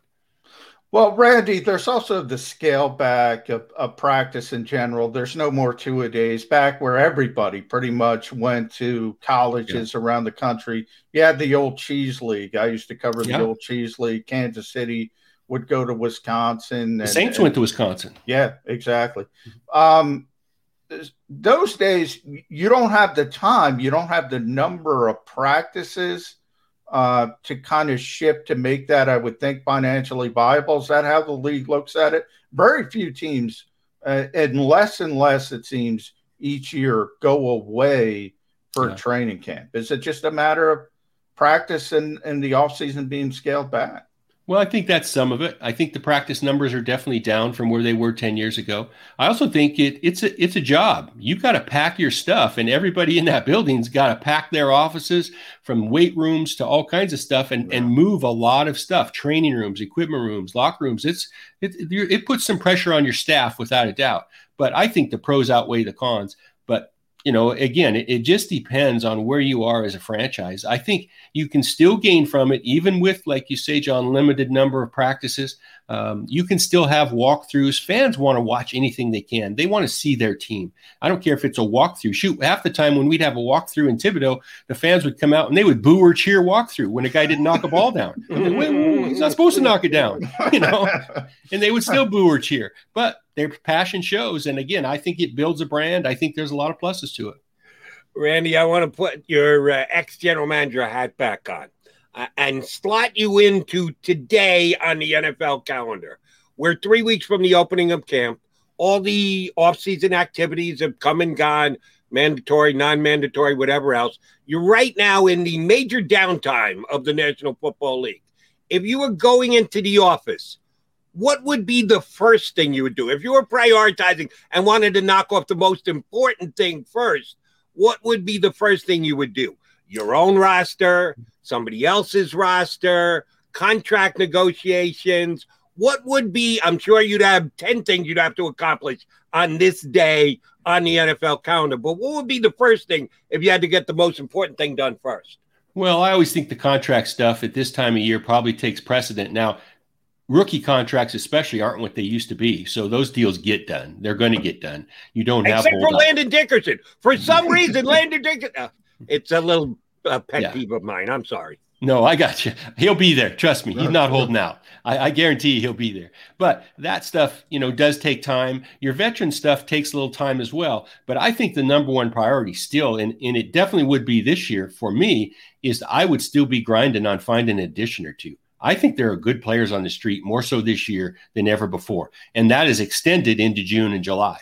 There's some linebackers out there now that I can't believe people haven't signed. And again, there was so many out there, right? Because of the offseason and the cap reduction and roster reductions and the movement was crazy this offseason. I think some players have slipped through the cracks. So I would be looking for value every day. I would be trying to find a way to, I don't ever think we're one player away, but I would try to find that one player or two players now. I think you can sign them now. And even if they're injured players, we see injured players show up now on rosters and you don't even hear from them now until November because they're not healthy. There's a couple guys, offensive tackles that got signed 2 or 3 weeks ago by teams that I know aren't going to play. They're going to start the season on PUP. There's still a couple more guys out there like that, and I would try to find a way to add them. Again, I'm not considering a season of less than 9 or 10 wins. In my mind, we're rolling. I feel good about my team, and there really is never a season where I didn't think we could compete. So I know to add to that roster to allow us to compete for 17 weeks, we can still add depth. And so I'm still looking for depth. There's veterans out there now that I think teams can sign, and they'll show value come November without a doubt. So that's probably the number one thing I'd still be doing. All right, Randy, I want you to keep that GM hat on. The downtime, everybody is scattered across the country. The phone comes up, and you see that undocumented, unknown number. Is there something in your throat? Was it scary this time of year? Been there, done that, and without a doubt, it's a thing. It's real.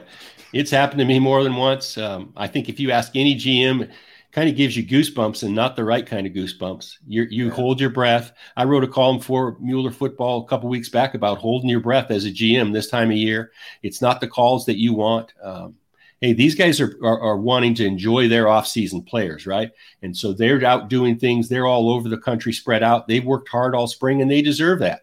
But I remember a lot of speeches falling on deaf ears. It's like the last day of school when you turn them loose mid-June, people running out the door for summer vacation, and sometimes bad things happen. So, yeah, you have your fingers crossed, you hold your breath. The phone doesn't ring, but that's not to say that it won't. So again, it's like the old NFL video films where, I don't know if you guys watch a lot of the old NFL stuff, but I used to love the old videos. And the Chicago Bears are on the sidelines, and Abe Gibran, who is a mentor of mine, is an assistant coach with the Bears, right? And he's yelling out, watch your screen, watch your draw, watch everything. He said, watch everything. So that's the way you have to be as a GM. Yeah. You just got to watch everything. And you got to be ready for a lot of stuff that you never know. You never know. All right, let's continue there. The relationship between general manager and coach. After coach, if you got an offensive coach and quarterback, it's probably, for me, the most important relationship in an organization, the GM and the coach. Oftentimes, the general manager is there in the process, maybe is the driving force in hiring a coach, certainly in conjunction with an owner, going to be a big part of the process. Sometimes you got to change a general manager. You got a GM who didn't hire the coach. And then it's a tricky, but just as important, a relationship. Who was the best relationship you ever had when you were a general manager? You and the coach? Did you hire that coach? Did you inherit that coach? Give us the backstory between you and the coach that you were most simpatico with. Well, I think for me, it's twofold. And I've been lucky enough to work with some great coaches, from Mike Holmgren to Nick Saban to Tom Flores, who's going in the Hall of Fame this year. Mike Holmgren will be there at some point. But for me, my last few years in Seattle, Dennis Erickson and I worked together. We knew each other prior to. I had a lot to do with him getting hired in Seattle. I enjoyed that working relationship as much as anything, just because of Dennis's personality and how fun he is to be around, and how we could really say anything to each other back and forth. But I will say this, I've also hired a coach in New Orleans. A lot of my criteria was based on our prior relationship and how I knew we would work well together. And that was Jim Haslett. In our first couple of years in New Orleans, when he won Coach of the Year, I won Executive of the Year, we kind of turned around a franchise. I don't think we could have done it if our learning curve wasn't short, because I knew, and this is going to sound unfair, guys, but I knew Jim would set his family, his personal side, his life aside to help rebuild this team. And that's really what you have to do when you get one of these rebuilding jobs. You have to set the rest of your world aside.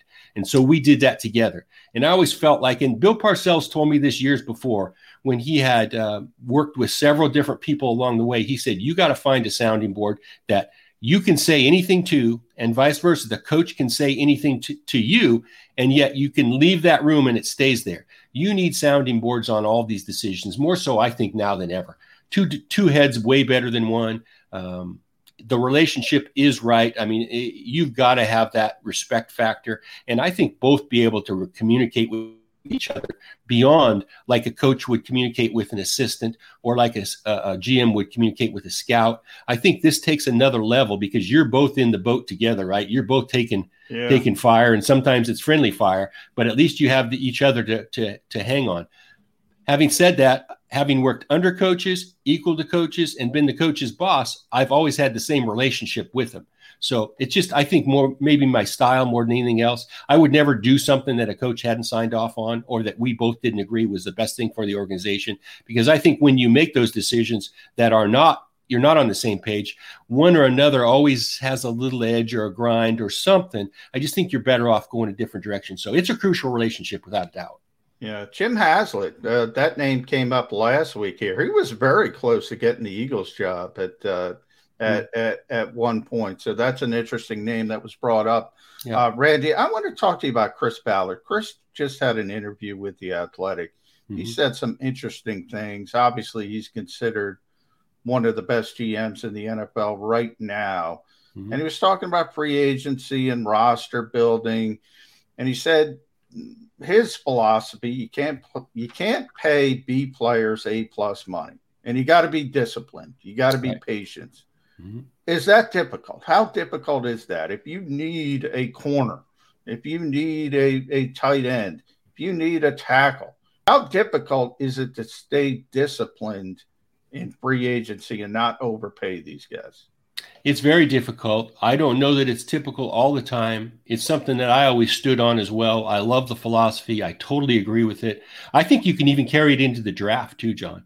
When you're drafting for need, you're doing no different than you're paying a free agent. You're stepping out for a guy that he better be on the top echelon. He better be an A player, and you better not draft him, in the first round if he's a B- player just to fill a need. So it's the same philosophy. I just think it goes hand in hand with team building. And the hard part is fans really don't want to hear that. They want their team ready to go right now.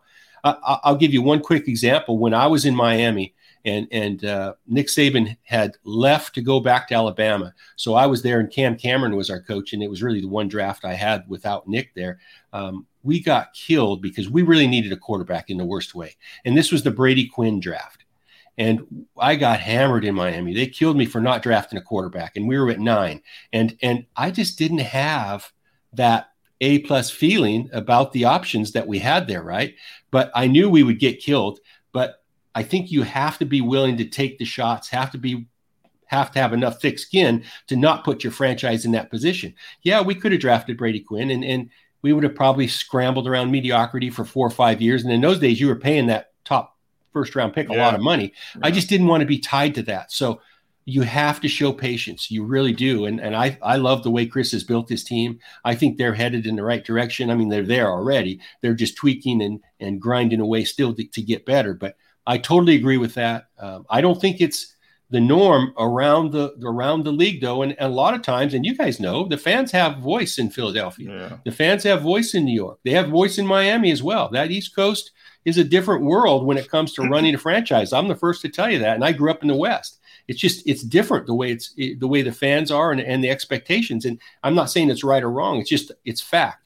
So you've got to be cognizant as a decision maker, as a GM, when you're building your team, that you're paying the right guys. You're not paying to fill needs or drafting just to fill needs. That's for sure. Because I think you're probably short-sighted when you do that. Yeah, maybe you win the press conference, but do you really feel good about your team going forward? No. Randy, I'm going to take you for another quick stroll down your memory lane, because when you mentioned Derek Erickson, a light bulb went off over my head. 1998, I was there at Giants Stadium. Vinny Testaverde snuck in from. What are you guys trying to ruin my day? What are you trying to ruin? Hey, I'm a born, bred, always have been, still a season ticket holder. I'm a Jet guy. That's where my tickets were, right on that goal line, as a matter of fact.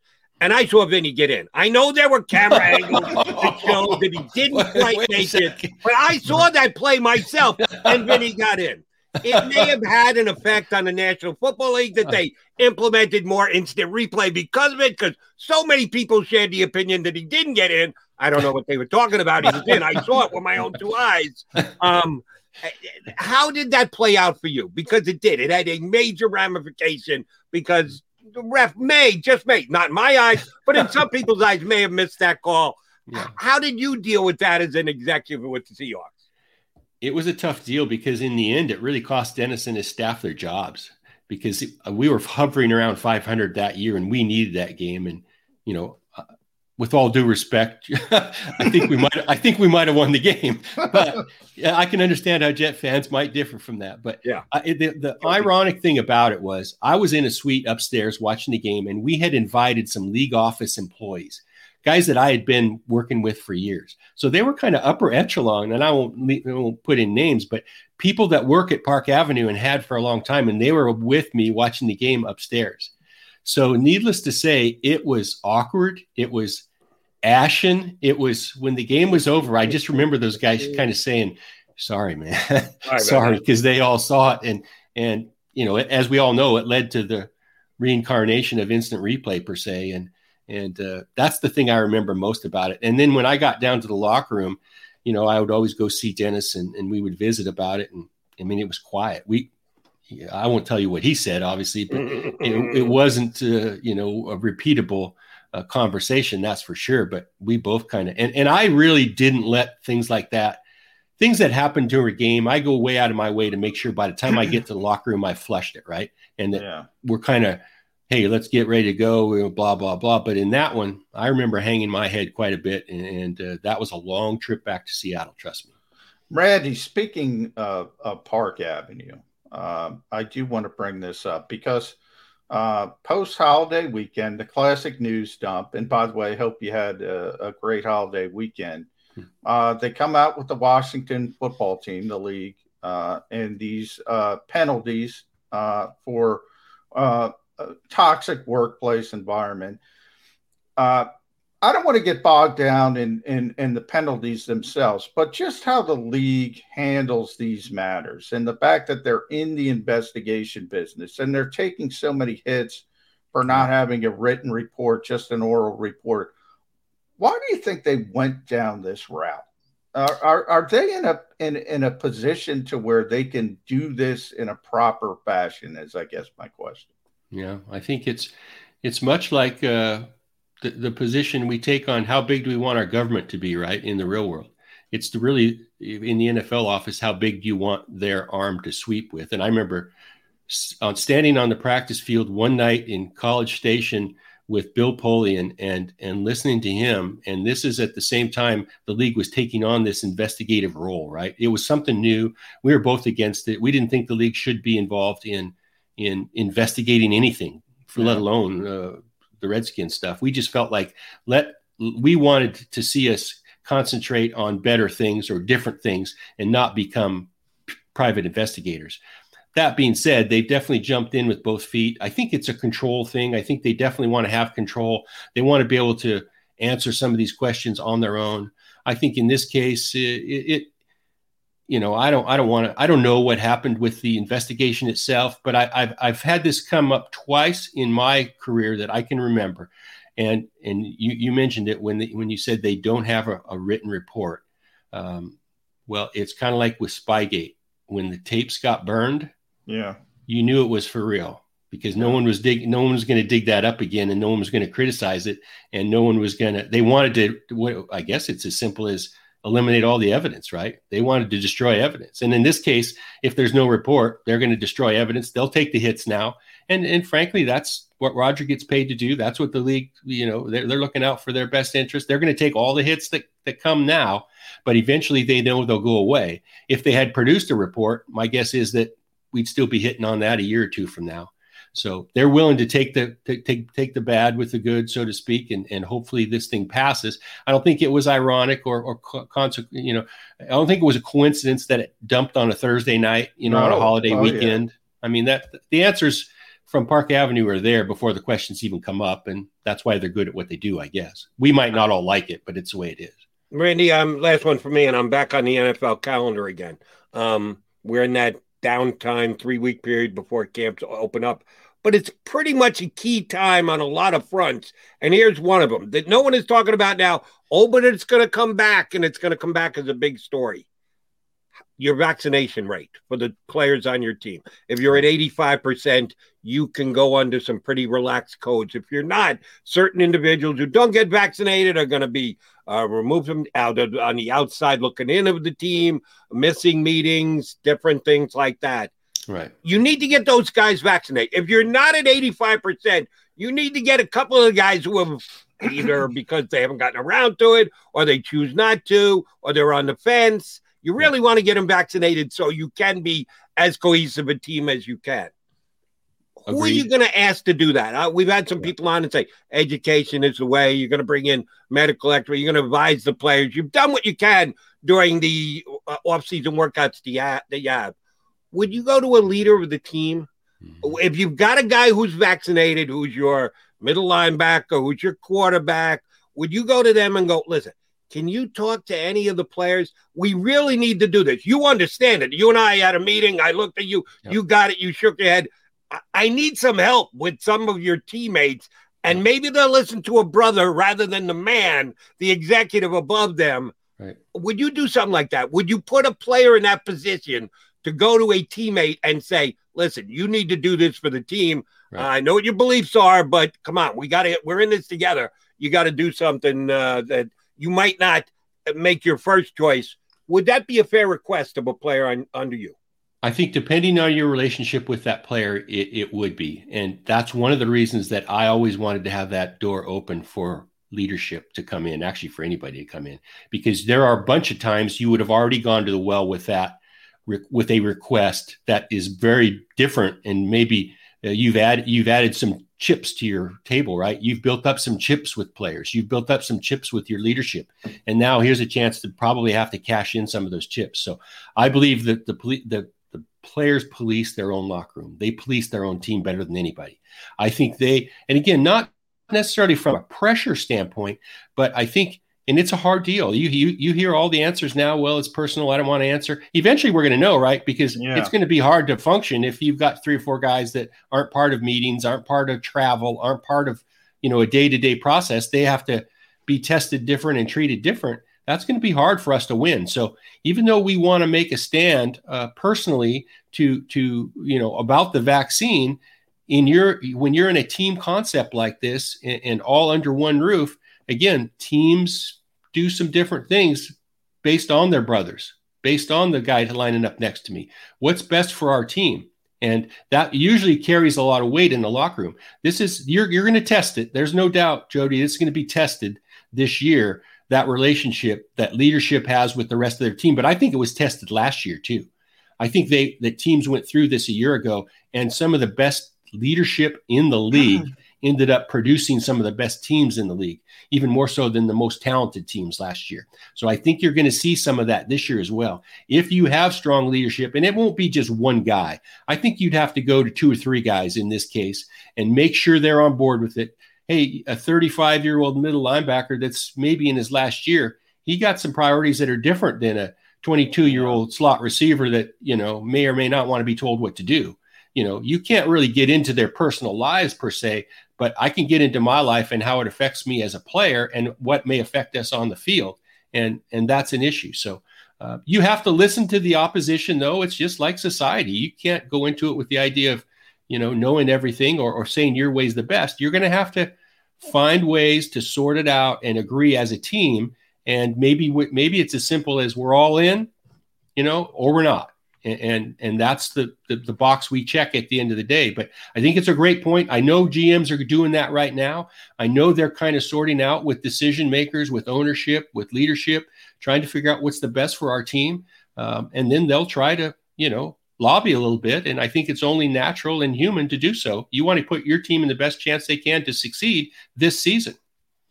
And it's nice to have a coach, by the way, like Bruce Arians, who can say, I'm a 2-time coach of the year, Super Bowl winner. Go get vaccinated if you want to go back to normal. It's nice to have that kind of cachet. It's nice to have that hammer, but at the same time, you just can't use it willy-nilly either. You've got to hear the other side out, and again, that's society, right? Nobody wants to hear the other side out. Everybody's always right. And it's part of the reason we're probably where we're at. Not I don't want to step out of my lane, that's for sure. Randy, you can, because we know that you know exactly what you're talking about. You surely did again today. Please check out his website, MuellerFootball.com. Appreciate it every time you hop on with us, Randy, and we will certainly have you back again soon enough. Thanks, bud. Anytime, guys. Enjoyed it. Our pleasure. Randy Mueller. And yes, readily admit I'm a jerk. But I was at the game that Vinny Testaverde tried to sneak the ball. That's right where my tickets were. On that end zone. He didn't get in, Jody. He didn't get in. From the year the Jets moved to Giants Stadium, that's where my tickets happened to land, on the lower level, right on that end zone. His helmet got in. I'm not sure the ball got in, but helmet was enough for me. And they gave the Jets a touchdown. And yes, instant replay was reborn thereafter. And I did kind of feel for the Seahawks thereafter. I had just forgotten that Randy was the VP of that team. I remember Dennis Erickson was the coach. I had forgotten about Randy being the VP. You know, the sad part, we talk about, I hate, you know me, Jody, through the NBA playoffs, I can't stand complaining about officiating. I just can't stand it. They're human beings. They're going to make mistakes. It's part of the game. That's my philosophy. It's always been my philosophy. But Randy bringing up the real impact of a bad call or a questionable call. People can lose their jobs. And when a coach loses his job, coaching staff, administrative staff, support staff, people don't realize how many people get affected by a head coach in the NFL losing his job. And it could be on a bad call. That's what happened. I think it was 98, I'm going to say. So 20-some-odd years ago. Sorry to bring that memory up for Randy, but he opened the door by mentioning his relationship with Dennis Erickson. All right, Mac and Mac guys, John McMullen, Jody McDonald. You know what our job is, John? To come back and put a bow on the show. Let's go. I get scared sometimes. Of a lot of things. Joining in. Decisions. The dark. The dark. But I once heard someone say, but as I always say, it's okay to be afraid. As long as you face the fear. And keep moving forward. Wherever you are in life, count on the name trusted in insurance for over 80 years. Independence Blue Cross. The savoring taste of a good bag of beef jerky is so enjoyable at any time of the day, as long as you can find it. Here's what we suggest. Pure Bull Beef Jerky is our answer, and soon it will be yours. Locally produced in the Philadelphia region, this high-quality, healthy protein snack is easy to secure. Go to steersnacks.com, and you'll see hot garlic, tropical heat, Pure Bull dry rub, and our favorite, Huck and Fod. What's that? Huck and Fod. Go now to steersnacks.com. Welcome to the Wildwoods, the perfect place where you can safely do everything or nothing at all. Catch a wave, take a nap, go for a drive, grab a bite. It's your vacation, and we're doing everything we can to make it a safe one. The Wildwoods. Your vacation, your way. The International Brotherhood of Electrical Workers, Local Union 98, is a proud sponsor of The Labor Show with J. Doc and Krause every Saturday night from 6 to 8 p.m. IBEW Local 98's highly trained and superbly skilled electricians are the best in the business, setting the highest safety standards in the electrical industry. So when you're planning your next industrial, commercial, or residential project, choose an IBEW Local 98 union contractor. Learn more at IBEW98.org.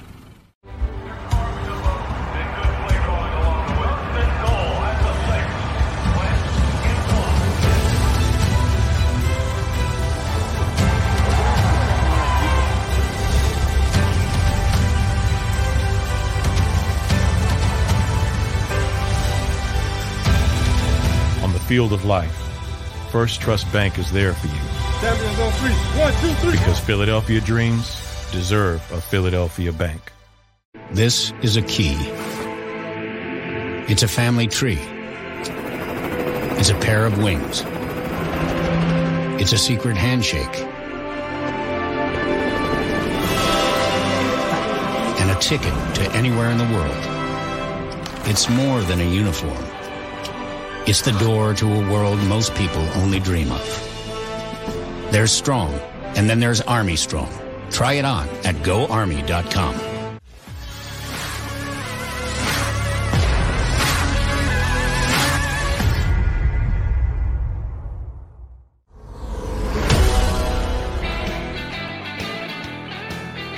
John McMullen and Jody McDonald, a.k.a. your Mac and Mac guys with Birds 365.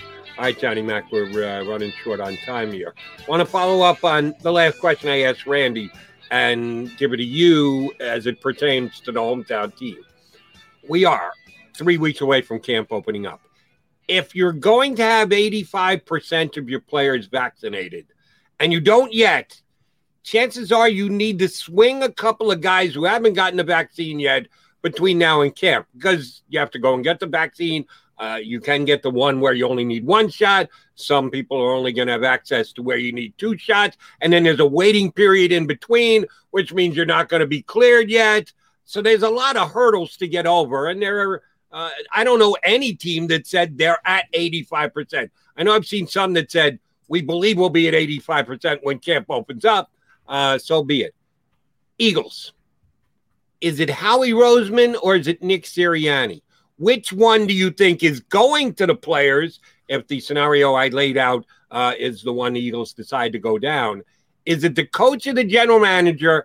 And if so, what players do you think they're going to? Is there 1, 2, 3 guys that maybe have already gotten a vaccine, are in a position of leadership on this team?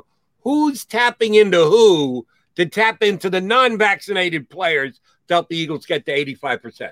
Well, I think it's all of the above. I'm certain Nick has talked about it. I'm certain Howie's talked about it. And everybody's trying this education program around the league. And I think last we heard half of the teams had more than 51.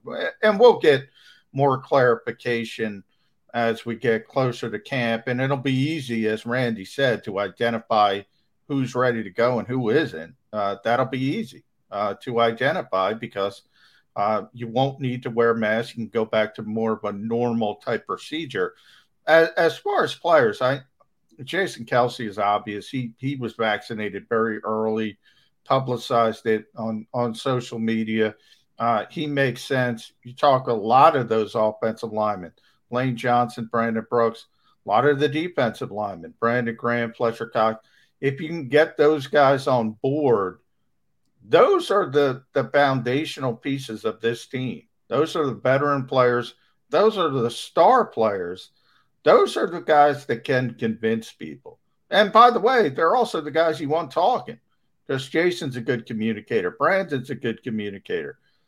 You know, these things go hand in hand, and they'll make it clear, as I think this kind of thing will happen throughout the NFL. Veteran leaders will say, look, it's just easier. It makes it easier for all of us. We're trying to win games. We're trying to be successful. You got to be out there. That's I think, the easiest way to handle it. Players themselves kind of self-policing. Let me give you another hypothetical. Love ending on hypothetical questions. Let's say Jalen Reagor hasn't got it. And let me state here, I have no idea who hasn't been vaccinated yet. Jalen Reagor may have been vaccinated, may not. I don't know. I'm making this up hypothetically. Let's say he hasn't been. And you're counting on him as a key contributor, a step-up year, that year 2 guy that's going to be a key part of your offense. And the wide receiver coach wants him in the room. Doesn't want him doing it virtually, wants him in the room. You've got all your other wide receivers, got vaccinated, but Jalen Reagor hasn't yet. Is it Jason Kelce? Is it Lane Johnson? Or is it the second-year quarterback, Jalen Hurts, if you're Howie or Nick, that you go to and go, hey, can you talk Jalen into this? Can you be the guy who's going to get him back to – I know we don't want to step on anybody's rights. We want to let everybody make their own choice. But if you don't think there's going to be influencing going on, you're kidding yourself. Who are you leaning on? Those veteran offensive linemen or your second-year QB? Well, in the instance of guys who have a personal relationship, in an individual case, maybe you do go to somebody who has a bigger relationship, and certainly the quarterback and receiver, they're working out together in the offseason at times. Maybe that is the right way to go about it. If one is vaccinated, one isn't. Again, we don't know. Jody. We don't know Right. who's vaccinated, who isn't. But I will say this. In a lot of ways, it's the same as voluntary work. So you bring up an interesting name, Jalen Reagor, because he needs to take a step forward this year, but he's also not in danger of being cut. Those are the difficult guys to convince if they're not vaccinated. And again, I have to say this 100 times. We don't know if We don't Jalen know. is or isn't. Right. We don't know. You got to be very clear about that. The guys who are look, if you're on the back end of the roster and you're not getting vaccinated, guess what? You're going to get cut. They're not going to say it. You're going to get cut. So either do it. It's like voluntary work. Oh, it's voluntary for the stars. You better be here or you got no shot. Same thing with the vaccination. That's how it's going to work. I'm not saying that's good or bad. It's just reality. Right. Again, not suggesting anyone should have to do anything, but just wink, wink, nod, nod. JJ Arcega-Whiteside, I think you better be vaccinated because you're a guy who's got to come in and win a job. You don't possess a job right now. You can get one. It's out there for the taking, but you got to take it, and you got to put yourself in the position to take it. All right, we pontificated enough. We've given you over 2 hours today. Outstanding job by my partner, John McMullen. I made Randy Mueller's life a living heck by taking him down a memory road. He didn't want to go. We'll see who can screw it tomorrow. We got Ed Benkin's going to be on with us, another guest as well. Please be back with us here tomorrow. What's that? Adam Kaplan. Will be Kaplan's tomorrow. I didn't know that. Yeah. All right, Kaplan's in tomorrow. Ed Benkin. More good guests. Another good show tomorrow right here on Birds 365.